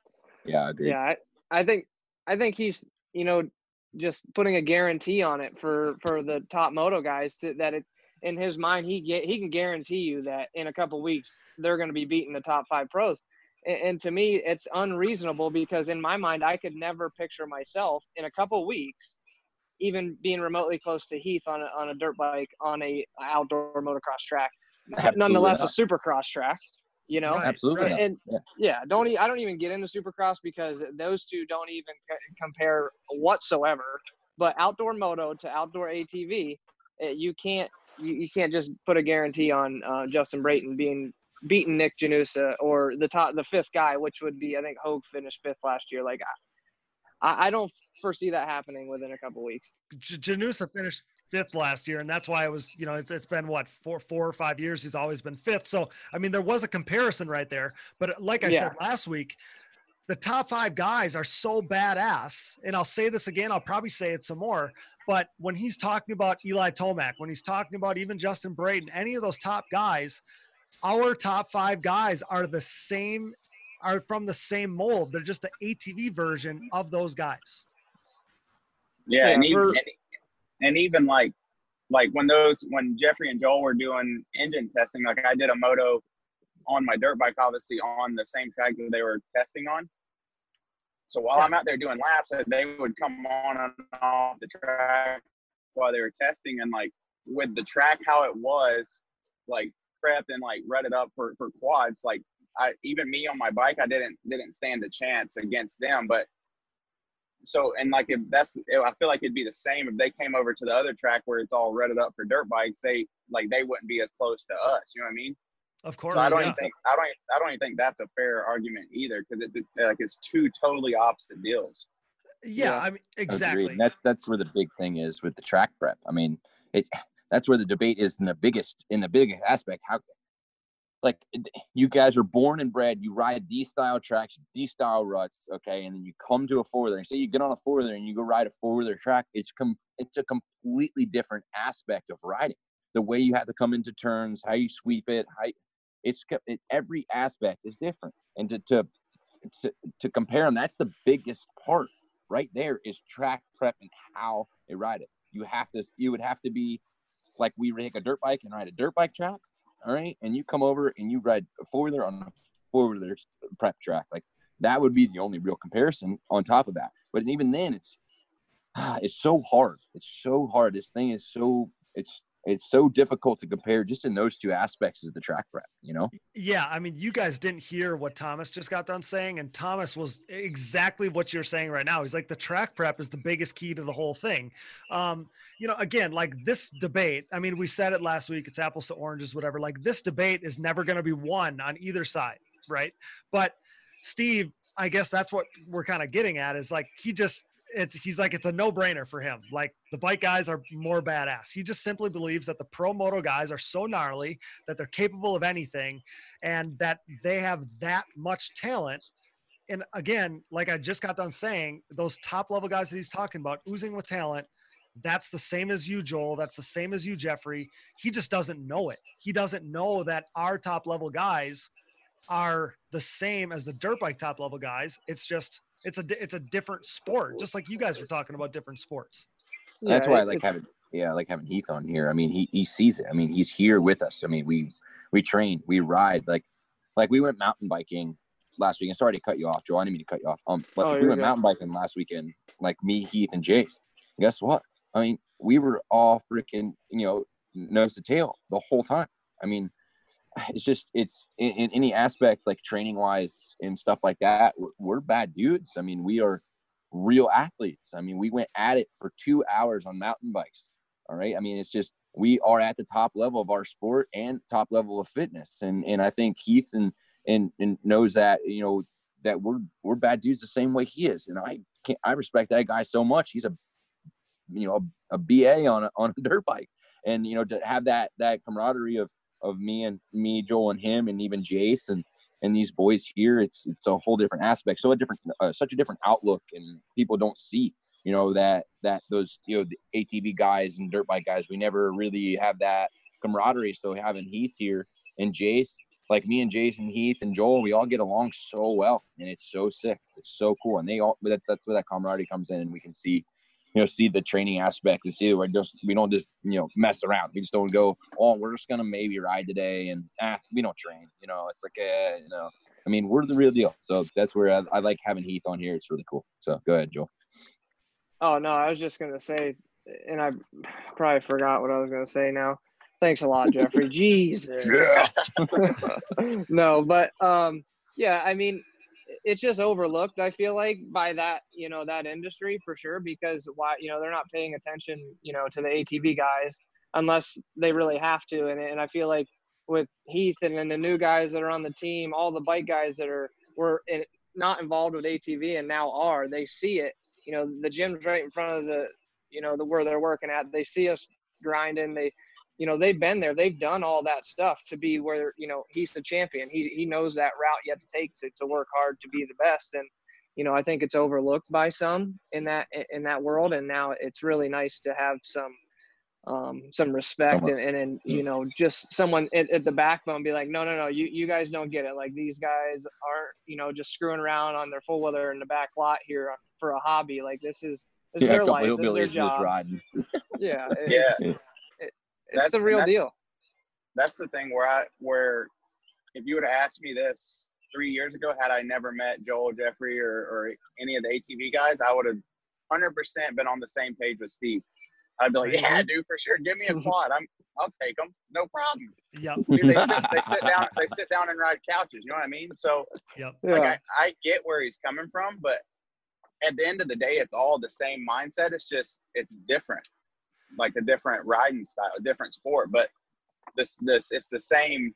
They do pretty much like Jeffrey was saying. We went mountain biking, like they do the same stuff in the gym, on the bike, off the bike. Like it's all the same. It's just it's different.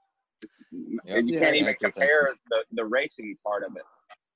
Exactly, and that's why your take is so meaningful, I think, to us and to a lot of our our ATV listeners, is because the guys that truly get it are the guys that seem to have ridden an ATV or have ridden an ATV on a motocross track. They get it. It's the guys that are like really discounting this are the guys that have no experience, haven't done it, and are like, oh, quads. Like, right. Why would you even put this together? Yeah, and it's also the same guys that haven't seen it like live. They've just seen Instagram videos, and then the only thing they've seen live is Billy and Bob out in the field on stock quads. You know what I mean? Billy and Bob. Yeah.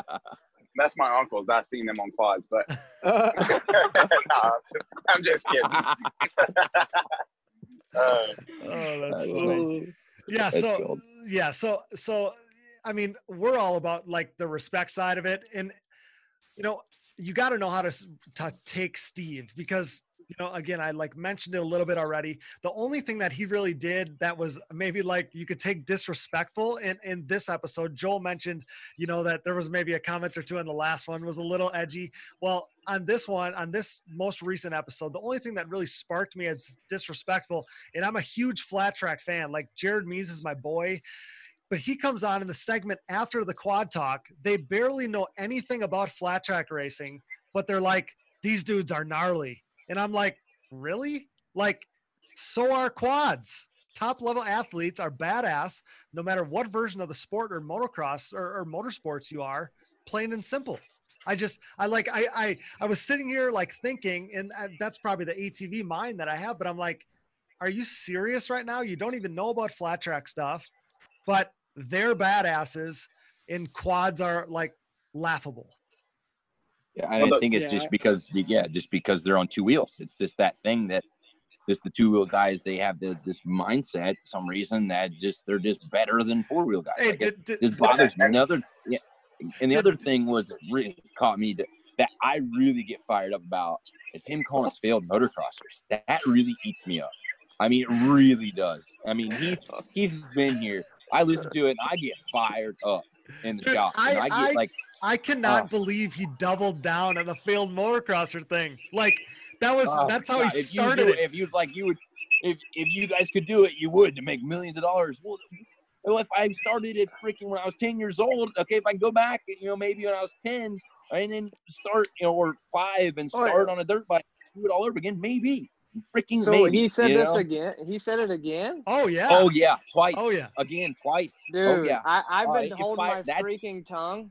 Oh my God! I've been holding my tongue. That's the part that's really making me angry. And what straight up hate? So other than that, it's all good. Other than that, it's all good. But that particular comment is like, no, we ain't all good, bro. We ain't all good. Hey, does that mean since I rode my sister's little 90 quad back in when I was 10 that I'm a failed quad rider? Is that what that means? Exactly. I'm a failed ATV motocross rider. Yeah, you bet you. So his thing at night. His thing is that there is no place in his mind that he thinks that somebody could actually enjoy riding or racing an ATV. It's only if I can't ride a motorcycle. If I can't ride motocross, then you know what? ATVs are my backup plan. That's like that's literally what he believes. True. That's so true. Hey, so true. The best dude I think that could ride a quad, and I don't even know if he could, would be Ryan Sipes. He's the most versatile dude on two wheels. If we could get him on a quad, I think he stands a better chance than the rest of us. He seems to figure everything out pretty quick. Pastrana. Or like Pastrana, just a bad dude on every aspect, and I could agree because that dude backflipped at Monster Jam on a quad, like just off rip. Yeah. Like, let me just get on this quad and I'm a backflip. That's a bad dude. Yeah. I'm not backflipping my quad. I'm sorry. All right, like that's another guy that's could be. Or jumping out of an airplane with no parachute. Yeah. So it's just I'm good. I don't have the the set of what that he has. So the kahunas. Yeah, the kahunas. I mean, that's just that guy's on a different level, and that's just. But yeah, there's I don't know, man. That's the two people that I would say that only have a chance. So I'm pretty sure how this. Go ahead. And I honestly don't think they could. But if I'm a betting man, I'm putting my money on either one of them. Yeah, I agree. To hold it down for the bike guys. Right. I mean, they and even like they doubled down on all of this. They mentioned Sipes at one point. They mentioned Kiefer. They got all these guys. They're like, oh yeah, qualify for a quad national, no problem. Can't qualify for a bike national, no problem for a quad national. I'm like, Just that's another thing too. It's just like, and I've never raced the quad, so maybe those tracks are prepped different than what I rode at club. So it could be even more difficult than it was at club. You know what I mean? Because same like aspect for us on the dirt bike. I mean, same thing. Like the track was pretty smooth and not really dirt bike rutted. I mean, it could be the same aspect, vice versa. That track, I think when I just tested yesterday, that track was really deep. They added a bunch of sand to it and got kickers. Man, the two corners you guys had a problem with were the rutted ones. and there was only two corners. Like that last time we tested, just when I tested yesterday, every corner was like that. And you guys were like, listen, I'm going around that stuff. Like, frick that. I'm not going through we would have been screwed. 100%. It's just the same thing. Same aspect for, dirt bike to quad. I mean, you do the dirt bike, fully prepped, rutted out. I mean, I probably wouldn't have rode as good as I did at club, and maybe vice versa, Okay, so and you even guys, go ahead. That's even for like good bike guys like Kiefer. If you go to California to Glen Helen on Thursday, he's going to be one of the fastest guys there. But then when it's prep for a national, it's not the same. Right. So absolutely. So you guys are starting to reference the bike swap a little bit. Let's get into this. So we talked about it a little bit here. We talked, Pulp started kind of the talks. We talked about it in depth here, in length. How did this thing actually come about? Like, I mean, again, like we talked about it, who brought the talks to life and was like, hey, we should actually do like a bike ATV swap? I don't even know how it happened. I mean, that had to be Joel and Heath. I think Joel got on Jace's bike, and then next thing I know, Joel came off the track, and I got on Jace's bike, and then these did Heath and Jace all of a sudden were on the quads, and I was, so this wasn't like a pre-planned thing. No, I don't know. No, so it wasn't. I don't think. So Grayson, and then the two Mickelsons and Brogan Geyer, 2 years ago or a year ago maybe, came down to Alabama and rode my sand track with me before I ever even rode a quad. So while they were down there, I'm like, oh, dude, let me take this thing for a few laps. Well, I didn't do a single jump, and it was like I did maybe 3 or 4 laps. I was embarrassed. I'm like, arm pump, thumb pump, get me all. So I hadn't rode one since then until the other day. So Jason and I get done with our motos on the bike track at club, and we're like, oh, dude, let's ride back there and see what those guys are up to. So we go down there. We pull up, and I'm not even kidding. It's not 2 sentences later, Jay says, dude, let's ride them.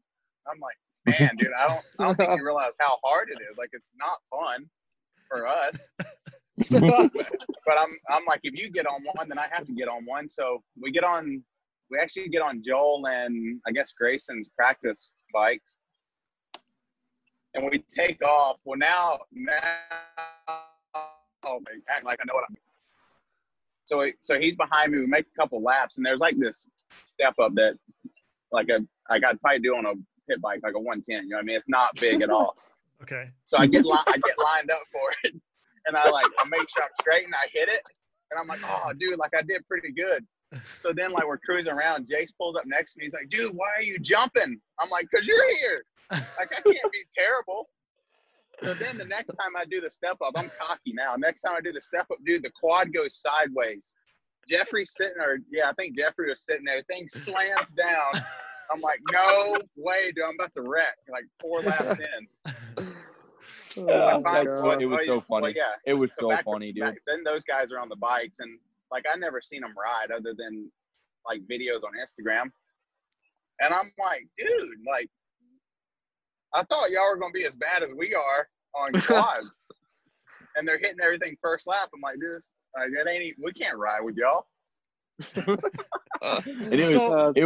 Hey, I tell you what, that was one of the best and funnest days I've had in such a long time riding with those guys and swapping these bikes. I mean, there's no doubt about it. That was so fun. I had so many laughs. It was so fun. My face hurt from laughing. Yeah. Oh, Jason yeah. and I, oh my God. It was great. Yeah, Jason and I planned to ride for maybe 5 laps on them. And we ended up riding, what was it, hour and a half, 2 hours with you guys? Legitimately, 2 hours. A long time. So a full another day. pretty much. Long enough to jump almost every jump. Yeah. Almost every double. That's it only crazy. took 2 hours. It only took 2 hours, guys. Hey, but it That's was fine.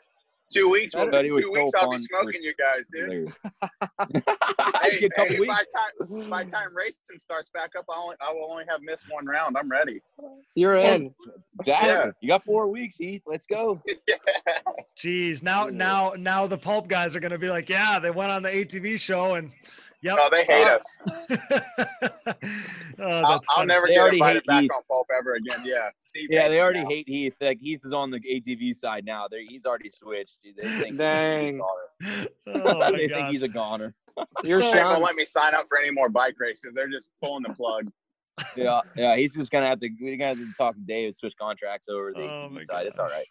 That's crazy. I can't believe that it wasn't this big planned thing, because the video comes out and I'm like, wow, like it actually, like, was it spoken into existence? I mean, they even talked about it on the Pulp Show. They're like, hey, did this big Phoenix setup ride, did this start with the Pulp Show? Or so that's funny that nothing, it wasn't even this planned thing. It just happened. So Heath, I mean, like, and again, maybe this question doesn't apply because it wasn't this big planned event, but were you reluctant at all to do it? Like, I mean, you were almost put on the spot as a bike guy hopping on the quad, and now like there was all this talk about it and this, that, and the other thing. Or were you open-minded from the very beginning? Yeah, I was pretty open-minded because I've like been to several of their races, so I know that I would be nowhere near those guys. So it's not like I got on it thinking like, all right, dude, I'm about to show these boys what's up. You know what I mean? So it's yeah. So That's so funny. I was ready for whatever. Like I could care less how I looked on it, honestly. Like if I was the slowest thing they ever seen, then that's fine with me. Okay. So I gotta highlight something that was probably the funniest part of the whole thing for me is, like, on the video you'll see us, like, there's 3 jumps in a row. There's like a couple small single tabletops, and then there's like a pretty decent sized big like a tabletop, and I go first on the dirt bike, and I jump to 2, and I jump the 3rd table, and it's like really sandy afterwards, and I turn around and I watch Heath, and he bombs this tabletop, and he has no idea what the heck he's doing. He bombs this thing, freaking nosedive to the left, and he's just rolling with it. Don't try to fix it, because he doesn't don't know how. And he smashes his face off the bars. I'm laughing so freaking hard. I almost wrecked. I almost washed out on the dirt bike. I mean, it was so good. It was so great, but it was just so funny, man. I was like, I almost wadded up right in front of him. Oh my gosh. That was the highlight. He's like, dude, I just bounced my face off the bars. I'm like, it's just so funny. Just hanging on. Can't correct it. Just ragdoll. Go with it. Okay, so was it more or less challenging than you expected? Or and you said that you've ridden maybe a quad before, so kind of explain it to a bike guy, like what it's like if you had to explain it to them and they don't know, because I mean, like you just said, I mean, you're kind of like along for the ride. Yeah, and it's it's hard for me to explain it because I still don't know what I'm doing on one. But it's like it's everything's completely opposite. I feel like corners, like you can't stick your leg out; you just got to lean off the side. Which obviously, like we felt like we were sitting on the Nerf bar, but we barely even were off the seat. So it's like and then obviously jumping, like, so you're going up the face and like you see it's not completely level. So you automatically white knuckle the handlebars. You're like, oh boy, this thing's for sure going left or right. Don't know what it's doing. And then so those guys obviously ride off the back of the bike a lot, apparently, because they burn their boots on the muffler part of the pipe. Yeah. Well, somehow Jason and I were burning our boots on the header. I don't like we were not even in the same form as those guys. So it's honestly, you have to do it to see how it is. Like, I can't really explain it. And it's like just little stuff like that section Jeffrey's talking about where it was pretty sandy after those jumps. So they had been riding all day. So there was like ruts going all the way around the berm or sweeper or whatever. So the first few laps, ain't no way I'm going in those things. So I try to go like over the ruts to the outside of them, and you don't realize how low a quad is. Like it bumpered out on the front, threw me over the bars almost. I'm like, man, here we go. It's gonna be a long day right here. I'm ready to take her to the pits. So, 2 hours later. Go ahead. Everything's just completely different, I feel like. It's so funny because you're talking about, you talk about this little step up jump or whatever, and it's like you got to get squared up for it, like talk about the jumping part, because I said in a previous segment that jumping is the key, because like if you're a quad rider and you hop on a dirt bike, even if you have no experience on a dirt bike, the jumping aspect of it like still translates. And then but a bike rider hopping on a quad, like the jumping doesn't quite translate because you don't know how to manipulate the quad the way you would your bike. Yeah. I don't even know how to explain how I jumped. It's hard. Like you don't, like I said, you don't know if it's going to go left or right. You don't know how to correct it. So you just white knuckle it and hope for the best. But like, obviously, like I know how to ride a dirt bike. So like, I know it's better to over jump something than case it. So at least like I was smart enough to do that kind of stuff. But okay. Yeah. Yeah. I don't know. I don't know how to jump a quad. Honestly, I just did it. And then like with the thumb throttle, that's another thing. So that's a whole nother animal in itself. Like if I had a twist throttle, not saying I would crush it, but I think I'd be a little bit better.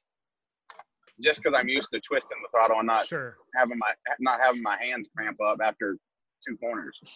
He's like, I re-gripped more on a 4-wheeler than I ever have on a dirt bike. And I was like, what are you talking about? What's a re-grip? I was like, what's a re-grip? Like, what are you talking about? Dude, it's like when you're riding in the winter and it's 30 degrees out and you can't let go of the handlebar. That was me in 70-degree weather on a quad. Oh my gosh. Like just locked up. Yeah. Like another aspect I think is we've watched it our whole lives. Like I'm a big fan of Supercross, I'm a big fan of motocross. I love it. I love any kind of sports, NASCAR, all that stuff. If you watch it, like I'm a visual learner. I can watch Heath. Like if I wanted to pick up something on a dirt bike, like what do I need to do here? I'll just go watch him. Like they haven't had that watching quads, side of things. Like he's never, like you said, he's barely even watched us ride. Like you see Instagram videos, but I watch Supercross religiously. I watch all that stuff. I look at that stuff. Like I can pick up on little things like that. Like how do they do that? Oh, okay. But I think if they had the watching aspect, they could watch us more. They watched us their whole lives. I think yes, you can get on and do a lot better. I really do. But the fact is that nobody has ever watched us like we watch them. Like I'm like I said, when I learned on a quad when I was younger to learn how to go faster, I went and watched the pros. I was a visual guy. And I think that's huge for me to get on dirt bike because I see it all the time. Like I watch it and I'm able to like translate over. That makes total sense. Yeah. Yeah, I agree with that. That's a big thing. Even bike guys that like grow up watching the top pros, like more times than none, they end up riding like whoever they looked up to. You know what I mean? Because that's how they wanted to look. Absolutely. So yeah, that makes total sense. Yeah, for sure. No, it does. It's a thing that I've watched my whole life. I've like literally since I was a kid. I've raced Oilers my whole life, but I've also watched dirt bikes my whole life. So I can get on one and I'm like, all right, this feels funky. Get on it, and I'm like, all right, just like you can almost visualize yourself riding it like they do. Just do what they do. Come in the corner, stand up, sit down. You got to pick the leg up. Like they just don't have that to translate to us. And that's where it's really hard. I mean, like Joel, we got on the bike and it was first lap. We can jump everything. It's no problem. But I think it's just because, back in your mind, you just know how to do it because we, personally watched it. I mean, that's the one. I think that's a big aspect of it. I agree with that. Definitely. Absolutely. It'd be like when you were young, telling you to go play basketball if you've never seen basketball or whatever. Like, you can throw the ball at the hoop, but you wouldn't know how to shoot type of deal. Yeah, but it's like, am I supposed to make the ball in that hoop? Like, you just don't know because you never seen it. So that's where I think that it translates for us better because we get to watch it and they don't. And that's just a big thing that I thought was a big deciding factor in how he rides a four-wheeler and I ride a dirt bike. Yeah, with even body position, like he said, they're burning their boots on the header. And I'm like, how in the heck are you doing that? And it's just like if they would know the body position, they'd be that much better. And like the only advice I can give the bike guys is just ride how you ride your bike. And they look at me like I'm stupid, but like just I don't know. That's the only thing I could tell them, because they're so talented when I'm watching them on the bike, and they can move that the bike wherever they want. They can do it on the quad. Don't get me wrong.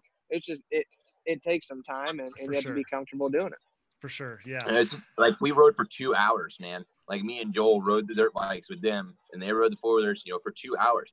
And I'm not bashing Heath, I'm not bashing Jace by any means, but it took them 2 hours to start jumping some stuff. It's like it's not just like gonna happen overnight. It's just not. Yeah. Because it was because of that from aspect. the You don't beginning even till then. Yeah, in your mind, you like don't even know how to do it because you've never seen it. Right. Yeah, and if you and like give any bike guy a week, 2 weeks, a month, a year, whatever. I'm not saying we wouldn't figure it out and be able to ride a quad, but we wouldn't be able to go as fast as those like Jeffrey and Joel and the other top guys do. Like, no way, dude. Do I think that somebody can? Yes, I do think somebody could do it. Like I think a dirt bike guy, it is possible. But to say Justin Brayton or Heath could do it, or any of these guys, you don't know. It means somebody, yes, it might be possible.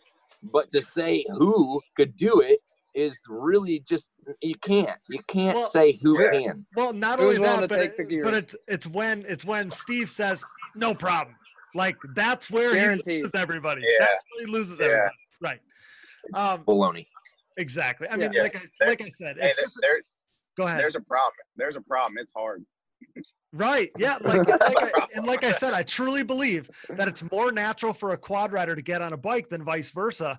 I just think that the skills translate better, but that's beside the point. So Heath, honestly, how did these two guys look on bikes?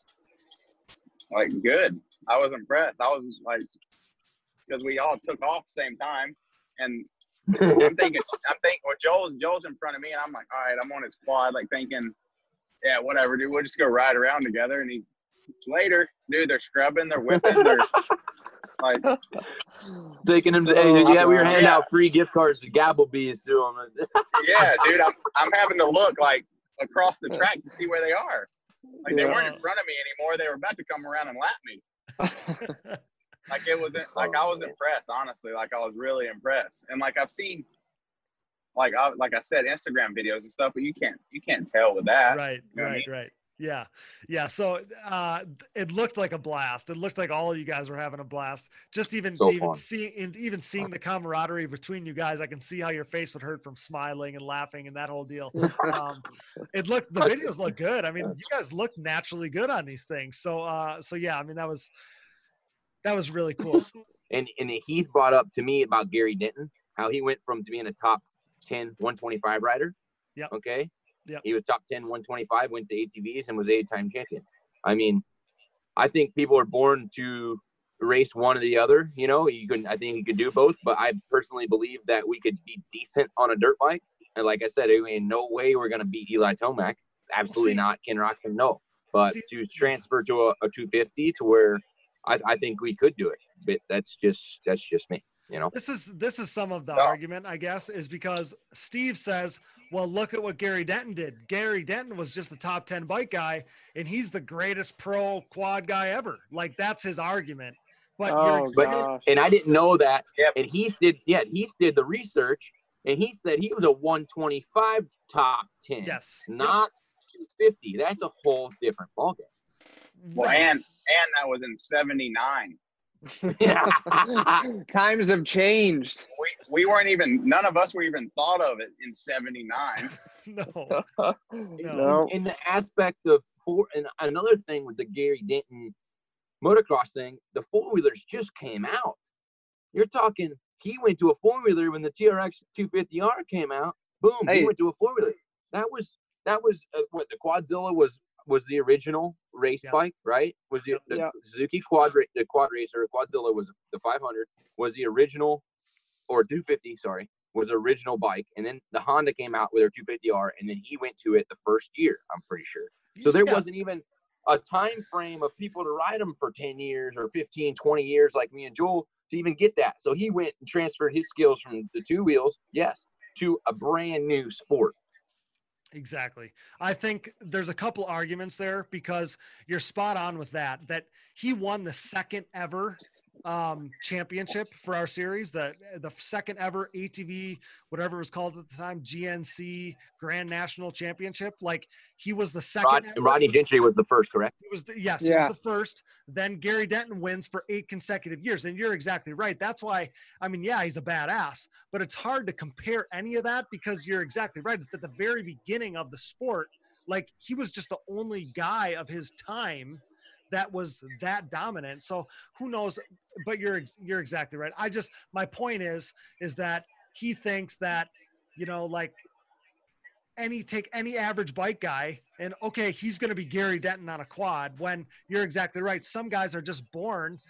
Why couldn't somebody just be a better built to be a better bike quad rider than a bike rider? Like that is obviously a possibility. So absolutely. Yeah. So the other big topic that came out throughout this whole thing was Justin Brayton. And last week I saw a tweet from Steve saying JB may or may not have ridden Joel's quad. And I thought, maybe this is just smoke with no fire. And then there was you, Joel, sitting on the bike, which was cool. And then we find out that he actually cruised around on your quad a little bit. So tell us the story. Yeah. So I think we were doing our engine testing at club when he came up. Earlier in the day, I took a picture on his dirt bike, like you guys saw. His mechanic Duff actually took a picture for me, and we were BSing for a while. Super cool guy. And then, turns out a little bit later, he cruised down to the track we were riding on, and he was like, "Hey, I want to see you ride that thing." So I go out and did a couple laps for him. And it came off. We talked a little bit, and he asked if he could take it for a cruise around the pits or whatever, just to feel it out.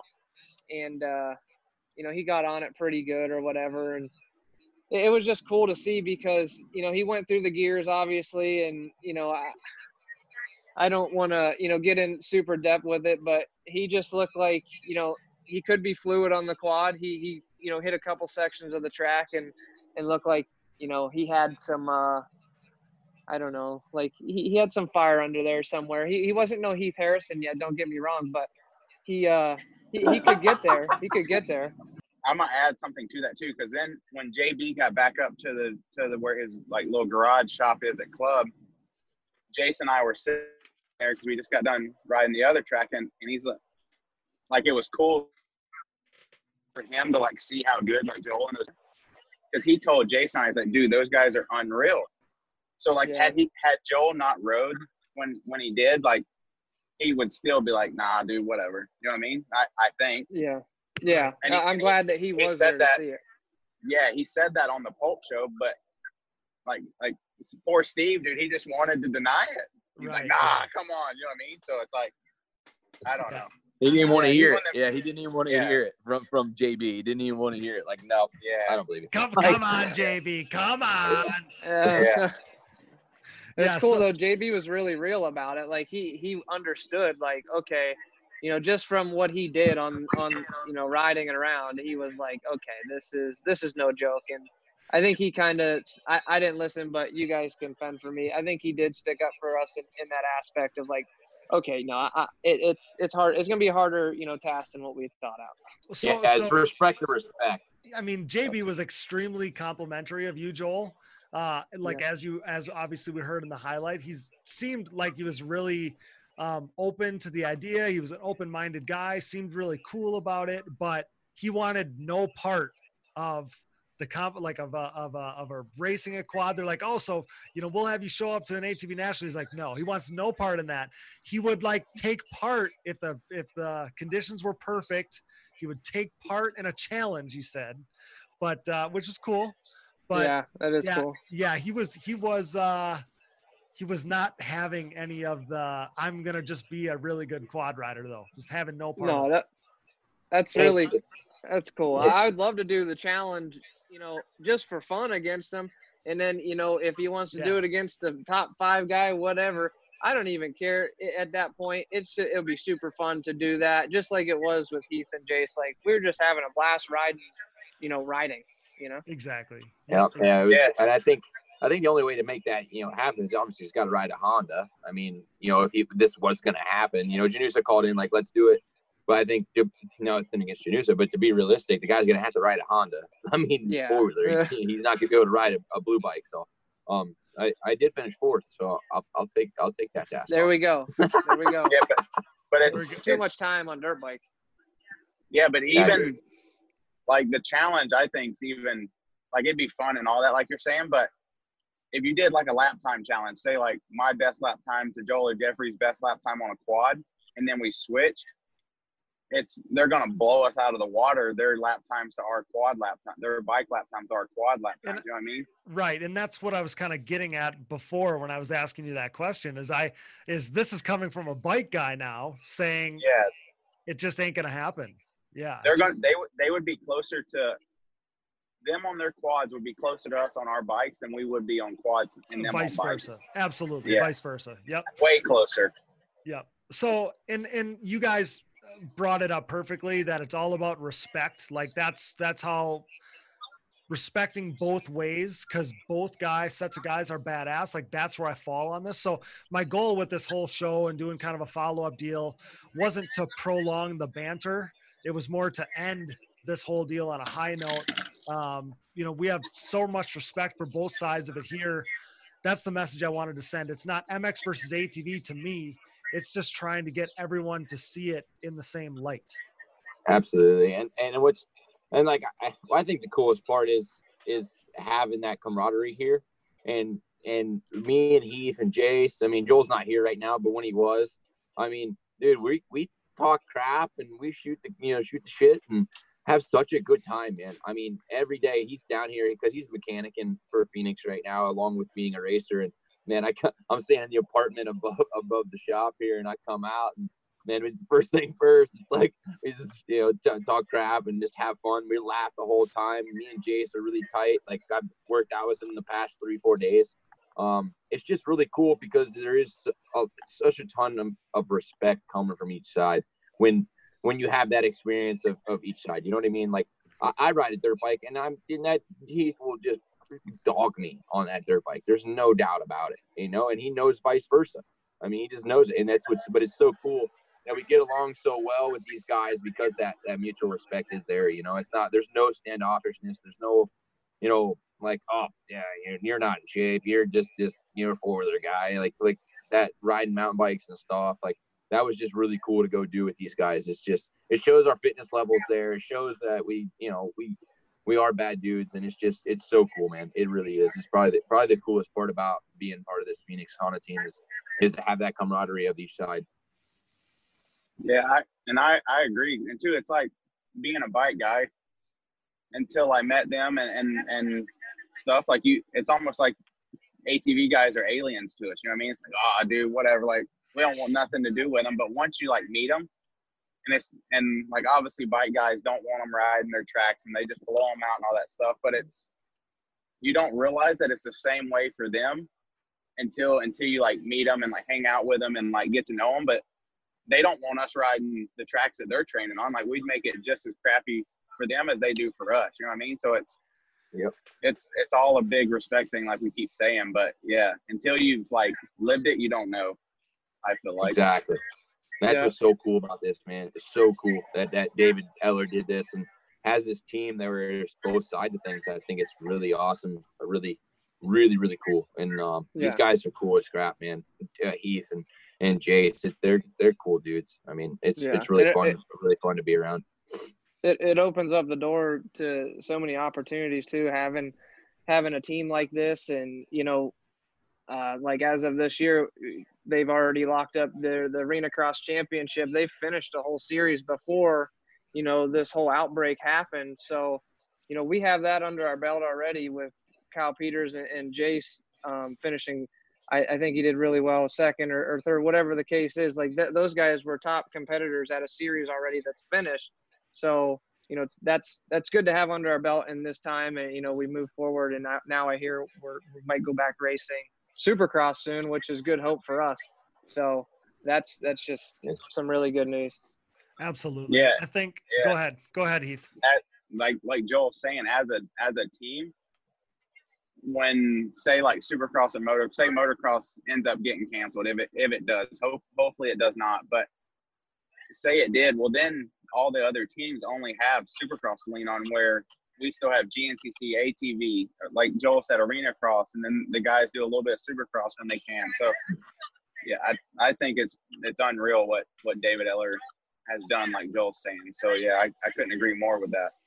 Absolutely. And we talked about it. We've been talking about it for weeks, that I think that the Phoenix Racing Honda team, you guys have done a great job of kind of setting the tone for this togetherness. If I can put it that way, is like, the way that you all coexist, and then you're all here, and there's this camaraderie and there's this respect. You're just setting the tone for everybody else, that both guys on both sides of the fence like deserve respect, and to hear it coming from all of you guys, I think that's really special. I hope that everybody kind of follows your lead on this, because again, like, both bad dudes. Like, it's just plain and simple. Like, plain and simple. Just beat the dead horse about it. So yeah, and I gotta, I guess, go back and take back, wanting to go back at Steve and be, call him a hater or whatever. He did say that, I was a legit athlete. I just like to hear him say that all the ATV pros are legit athletes. But I have nothing but respect for that, what he does in his sport and industry. And, I feel like even though he has a little bit of hatred towards quads, he's starting to, open up a little bit slowly. But I think we're having some good people to change his mind and, kind of get him on board with, hey, ATVs aren't half bad. Exactly. I think we just need to do it officially and make it official, and just have Heath and I, or Jason and we just go do a lap time thing, and you freaking, here you go, Steve. That's the only way to settle. I mean, really, it's the only way to get into his head, I think, well, is to have it, and he might call it bullcrap that it happened, but we'll make he might want to do come it his out own way. Yeah, well, and that's Right. fine. I mean, you could do it with however way he wants, but it's you got Heath here. He's telling you straight up, like, it's just not gonna freaking happen. We've been talking about this challenge for weeks. I mean, Jeffrey, like, the pressure might be on you. You guys are at the racetrack. Like, set this thing up. Set this thing up. There's enough photographers, video guys there. Like, let's literally just set it up. Like, all you literally need to do lap times on bikes, do lap times on quads. Done deal. Yeah, Jeffrey, looks like you're not going home, buddy. See you at club That's Monday. Fine. I'll be there Monday, buddy. I think it's gonna be so fun, man. And it's so cool because that's the thing. It's like me with the respect thing, like between me and Heath and Joel and Heath and Jeff, and Jace and everything. It's like, it's not gonna be some beef, It's gonna be like it's gonna be so fun to do, and I'm so down with it. Like, it's because it's gonna be such a great time, especially with the first time, how fun it was. That's exactly it. Like, where my whole thing with this, if somebody that's listening to this can take one thing from this podcast that we're doing, is the MX versus ATV thing. And I hate to even put it that way because it makes it feel like a battle. It's not supposed to be a war. That ATV versus MX thing, to me, is just trying to showcase that they're both awesome. They're both badass. They're both on the same level. Period. It's not supposed to be a divide. It's supposed to be a togetherness of like, hey, both sides are badass. And you guys and your team represent that to a T. Exactly. I agree. I couldn't agree more. I'm probably going to catch a bunch of crap from bike guys from what I'm about to say, but even as terrible as Jason and I were on the quads, we had a blast. Like, it was fun because we had no idea what we were doing. Like, we get on dirt bikes and it's just not necessarily don't like keep learning, but we just go through the motions. It's the same thing, just a different day. You know what I mean? Mm-hmm. So for that, I think that's why me and Joel. This is sick. Yeah, I think that's why me and Joel enjoyed riding dirt bikes, and you, Cody, as well. I think we talked about this in the last one. It's so different, and what we talked about with Jeremy McGrath riding the Banshee in that that video that always circulates around. He loved doing it because it's it's new, you know, it's so different. Fun. It's not the same thing because it's fun because we don't know what we're doing. You know, it's a challenge. Yep. Yeah, very big challenge. Like no matter what, how good you ride those dirt bikes, it's still a challenge to ride. Yeah, we could be way better. You know, we could whip way bigger. I mean, Joel is pretty fat. I wasn't gonna do all that nonsense. Like that was just out of control. But you know, like there's just things and aspects of it that could really we really enjoy because we don't know what we're doing 100%. Like same thing, pizza. We just go through the motion on the 4-wheeler and we just know it. It's second nature. It's just what we do day in and day out. To get on a new bike, a new deal, it's just man, it's so fun because it's a learning curve. Exactly. I think that this is like a great way to kind of tie this thing up. Again, like respect kind of both ways. Yeah, I mean, it couldn't have been kind of tied up any better. So with all the talk from Pulp, from all the content that we've done, along with the bike swap you guys did and everything else, like, has there been any backlash, or have you had more traffic to your pages? Like, what's the vibe that you guys are getting from people? Anything different after all this, or is it just the same? Any of you? I've gotten more ATV followers, so I'm pretty stoked about that. There you go. I don't even know who the guy was, honestly, but some ATV guy commented on, I think, that video that Visor, that the Phoenix page posted, and they tagged me and said, "Oh, let's tag somebody else." Said, "Heath don't look as bad as I thought he was on quads." I'm like, "Yeah, dude, that's already got some love." Yeah, I like it. So that's pretty cool for me on the social media side of it. Oh, that's awesome. What about you guys, quad guys? Well, Joel's the one. Joel's in it. I'm not the talk. Joel's the talk. Dude, Joel's getting some serious. His name's getting thrown around by some big deals. So like that's a good thing. You gotta win. I mean, you obviously gotta win to get talked about. So like, I only got one choice. You know what I mean? I only got one choice. I gotta beat him to get talked about. Hey, let's go racing. I'm ready for it. Let's go racing, buddy. Yeah, I've seen it like a rise in profile views, which is the only thing I really keep track of. Is I think I had like 2,000 more for the week than normal, and you know, the photos I post, I've been getting good likes. I see the bike guys, you know, they're commenting every once in a while, and I went to Brayton's post today, and dude, 55 comments on there, and I swear to God, there was at least 45 quad guys. Like, right? Yeah, it's crazy. He gets blown up. Yeah. And it'll be the same for Heath soon. He keeps riding these 4-wheelers. He's gonna have so many 4-wheeler fans. He's gonna have to switch. Right. No, I was gonna go into that, but yeah, I'm proud of what we did here at Digging Deep as far as the majority of this whole deal has been positive. But like you just said, one thing's for sure: your crew at Phoenix Racing Honda has been a major positive contributor to this whole thing, and I think the guys like Heath, the guys like your teammate Jace, JB, Phil, I mean, even Cade Clayson a little bit, you guys are going to have made some serious fans out of the ATV racing community. There's no doubt about it. Like, much respect. Oh yeah, you guys are like the heroes for sure. You guys are the ATV heroes right now because you guys are taking it for us. You got our back, and sure.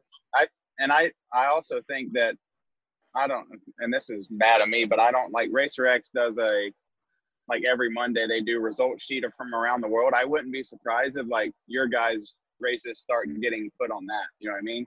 Just because that there's been so much talk about it.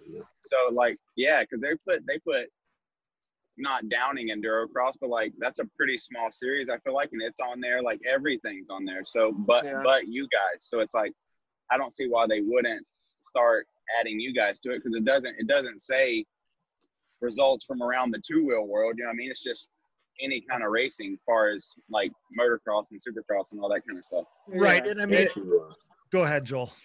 Oh, I was going to say, and that would be good if they did, because if you think about it, our whole industry is buying from the same people that are, you know, buying in the MX industry. Like we're doing the same thing. We've been spending dollars since, you know, we started racing with these same companies. So, and I think that you're hitting on the same thing that I think Steve tries to go into, because he's like, you know, he literally said, he's like, I have no problem with quad guys. Then the very next thing he said was, they support our brands. Same thing.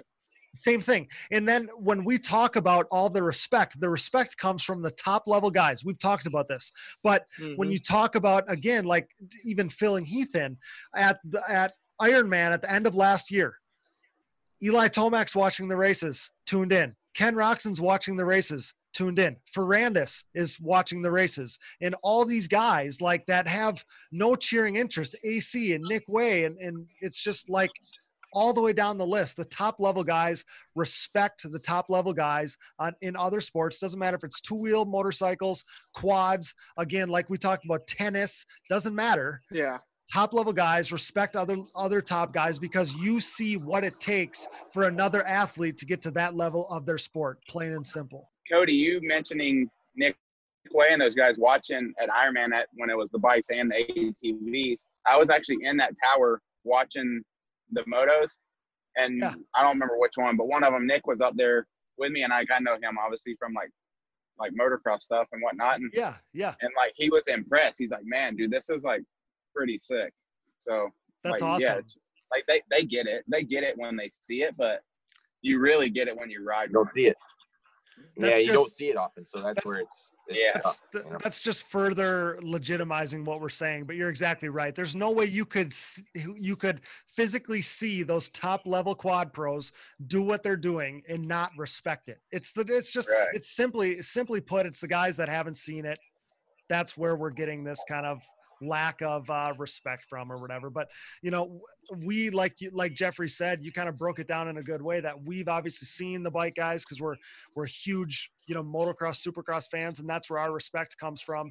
If you flip-flop that, if you showed those guys what you guys are capable of firsthand, there's no way they couldn't respect it. So perfect way to end it. There's so much respect there. Do any of you guys, we can kind of even go around the table here, but do you guys have any parting words that you want to leave for the listeners as we wrap this whole thing up for good? I'm probably catch crap for this too, but it's like just not necessarily squash it, but like the respect needs to be more mutual, I guess. Even if you haven't seen it, haven't ridden an ATV, every bike guy that is good or even not good needs to understand, like, these guys are athletes just as any bike guy is or any other sport. And at the end of the day, it's all the same mindset. Like, they're going out there to be the best they are at what they do. And the same with any bike guy or other sport. Like, you train to be the best at what you do, no matter what it is, I guess. So. Absolutely. Yeah, I appreciate Absolutely. that. Yeah, we're Heath Harrison's a pretty good guy, everybody. Just to let you guys know. Yeah, boy. He's pretty cool. He's pretty good. I told you. He's going to be one of the top, the top bike guys, like quad guys cheer for, guaranteed. Yeah. Heath Harrison now. Hey, I'm going to be the only I'm going to eventually end up racing one of these ATV races in the beginner class, and I'm going to be that guy that's like cheering in the beginner class. That's going to be me. Hey, we'll be cheering for you. Oh, yeah. Yeah, we'll be rooting you on.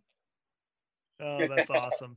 That's awesome. What about Joel or Jeffrey? You got anything that you want to leave the listeners with as we kind of tie up this ATV, motorcycle, all this talk? Yeah, Joel. All right. Yeah. So I just want to finish it off with, I've had a blast riding with these guys, hanging out, this and that. I've made a lot of friends at club, like I said before. And, we've all had really good times together on the track, off the track. And, it's nothing negative out of that the whole time I've been there. So I'm super pumped on that. And I'm pumped to have the support from Heath and Jace and the Phoenix team. And definitely just want to say, like, I'm willing to talk to anyone about ATV racing, but like I said, I think it needs to kind of be squashed. And this whole, if we want to do the challenge, that's fine. I would love to do it. It'd be super fun. And I think, Brayton thinks the same. It would be a good time, but at the same time, let's, like he said, mutual respect out of everyone, for the most part, and just move on with it and hope we all get back racing soon. But one thing I will say to Steve, if he ever does listen, like he said earlier, I'd have to start racing a dirt bike to be a failed dirt bike rider. But get me on the show and I'll give you a little bit of what I think about on that. But, I do appreciate what, like what he's doing, giving us a little bit of PR. But at the same time, I think, he needs to talk to to one of us just to get a feel for us and get an opinion out of a person like one of us, ATV top guy. Absolutely. Yeah, like Joel's saying, just think, we got to thank them because they are giving us some PR, and it's really good because we don't get that from that side of the sport. And I also just wanted to thank Heath and Joel and you, Cody, and Dallas back there and everybody involved in this podcast, because it's great because it's always positive. We don't want to bash anybody. We're not trying to bash. We're just trying to talk and have fun and laugh. And I think we've done a lot of that this particular podcast in particular. Like Heath and everything. Having him here was great. Just to have somebody on that has some experience of riding that four-wheeler, and it was just like I said, just great to be on here, and great to talk positive things about the sport and both sides, and have that mutual respect. And I think we just all need to do it, like you're saying, just all have that mutual respect that we're trying to be the best we are. Just everyone just ride a damn quad. That's what really cool. Yeah, I just want to thank you guys. We appreciate it, obviously, the kind words. But again, we just wanted to do this. We wanted to do the follow-up. We've been doing this from the beginning, just to try to get some respect on the quad name, but also show these guys, like, hey, we're just the four-wheeled version of them. Like, yes, it's apples to oranges trying to compare the two, but it's still motocross. We're still built the same way. We still love this stuff. It's just the four-wheel version. So it's not ATV versus motocross as a divide. It's ATV versus motocross as like, hey, we're just a different breed of the same deal. That's what it is. Yep. Exactly. Yep. Just like the video game, you can play both sides. Just whatever you want to do.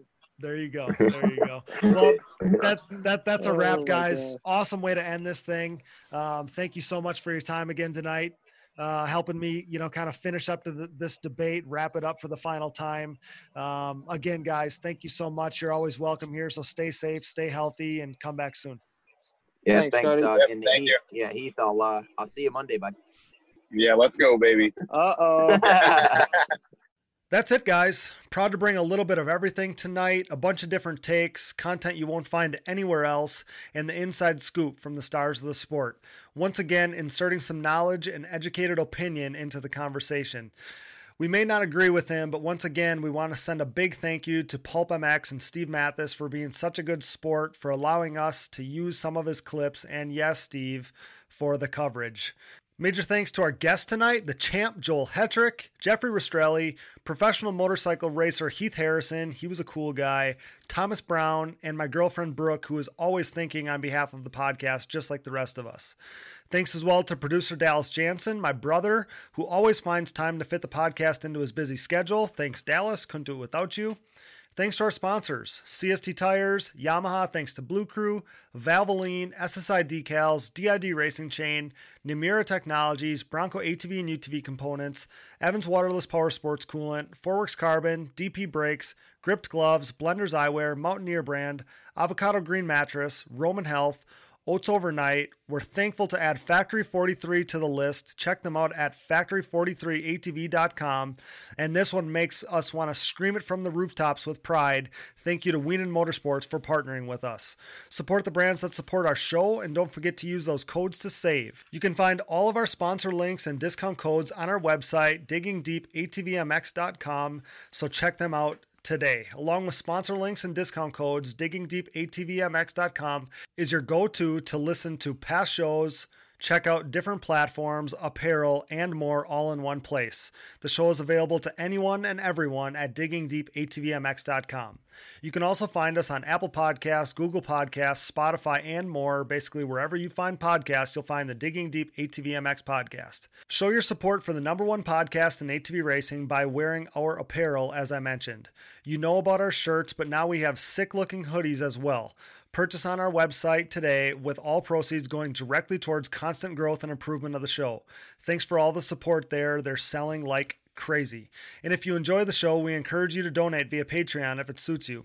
Simply visit our website, diggingdeepatvmx.com, and click the Support on Patreon button. This contribution will help prompt continued growth and improvement of the show, and perks will be available to those who contribute, including hearing your name on the show. We greatly appreciate the support there. And don't forget about your way to be a part of the show via our voicemail line. Whether you have questions, topic suggestions, business inquiries, a rant, or something you just want to get off your chest, call us and leave a voicemail anytime at 920-569-3519. That's 920-569-3519. Thanks for that, and we can't wait to hear from you. Follow the show on social media, Digging Deep ATVMX Podcast, and myself, Cody Jansen, for additional behind-the-scenes content and breaking news during this crazy time. But for now, stay safe, stay healthy, social distance, and keep that support coming while we keep the fire content coming as well. When you hear this, we will have eclipsed 1 million downloads to date, and that milestone is all thanks to you. ATV community, stand up. We'll keep providing content for your possible newfound downtime as high-quality listening material is more in demand than ever before. You know I love the screenshots showing us that you're listening, so send those in and I promise to keep sharing them. It's a simple and effective way to help spread the word. So please subscribe to the show, give us a rating, tell your friends, share our posts, wear our shirts and hoodies. It all helps spread word about us while growing the sport that we love. With that, for Joel Hetrick, Jeffrey Rastrelli, Heath Harrison, Thomas Brown, Brooke, Dallas Jansen, and I'm your host, Cody Jansen. Thanks for listening to the #1 podcast in ATV racing, 1 million downloads and counting. Until next time, thanks for joining us in Digging Deep with the Stars of ATV Motocross.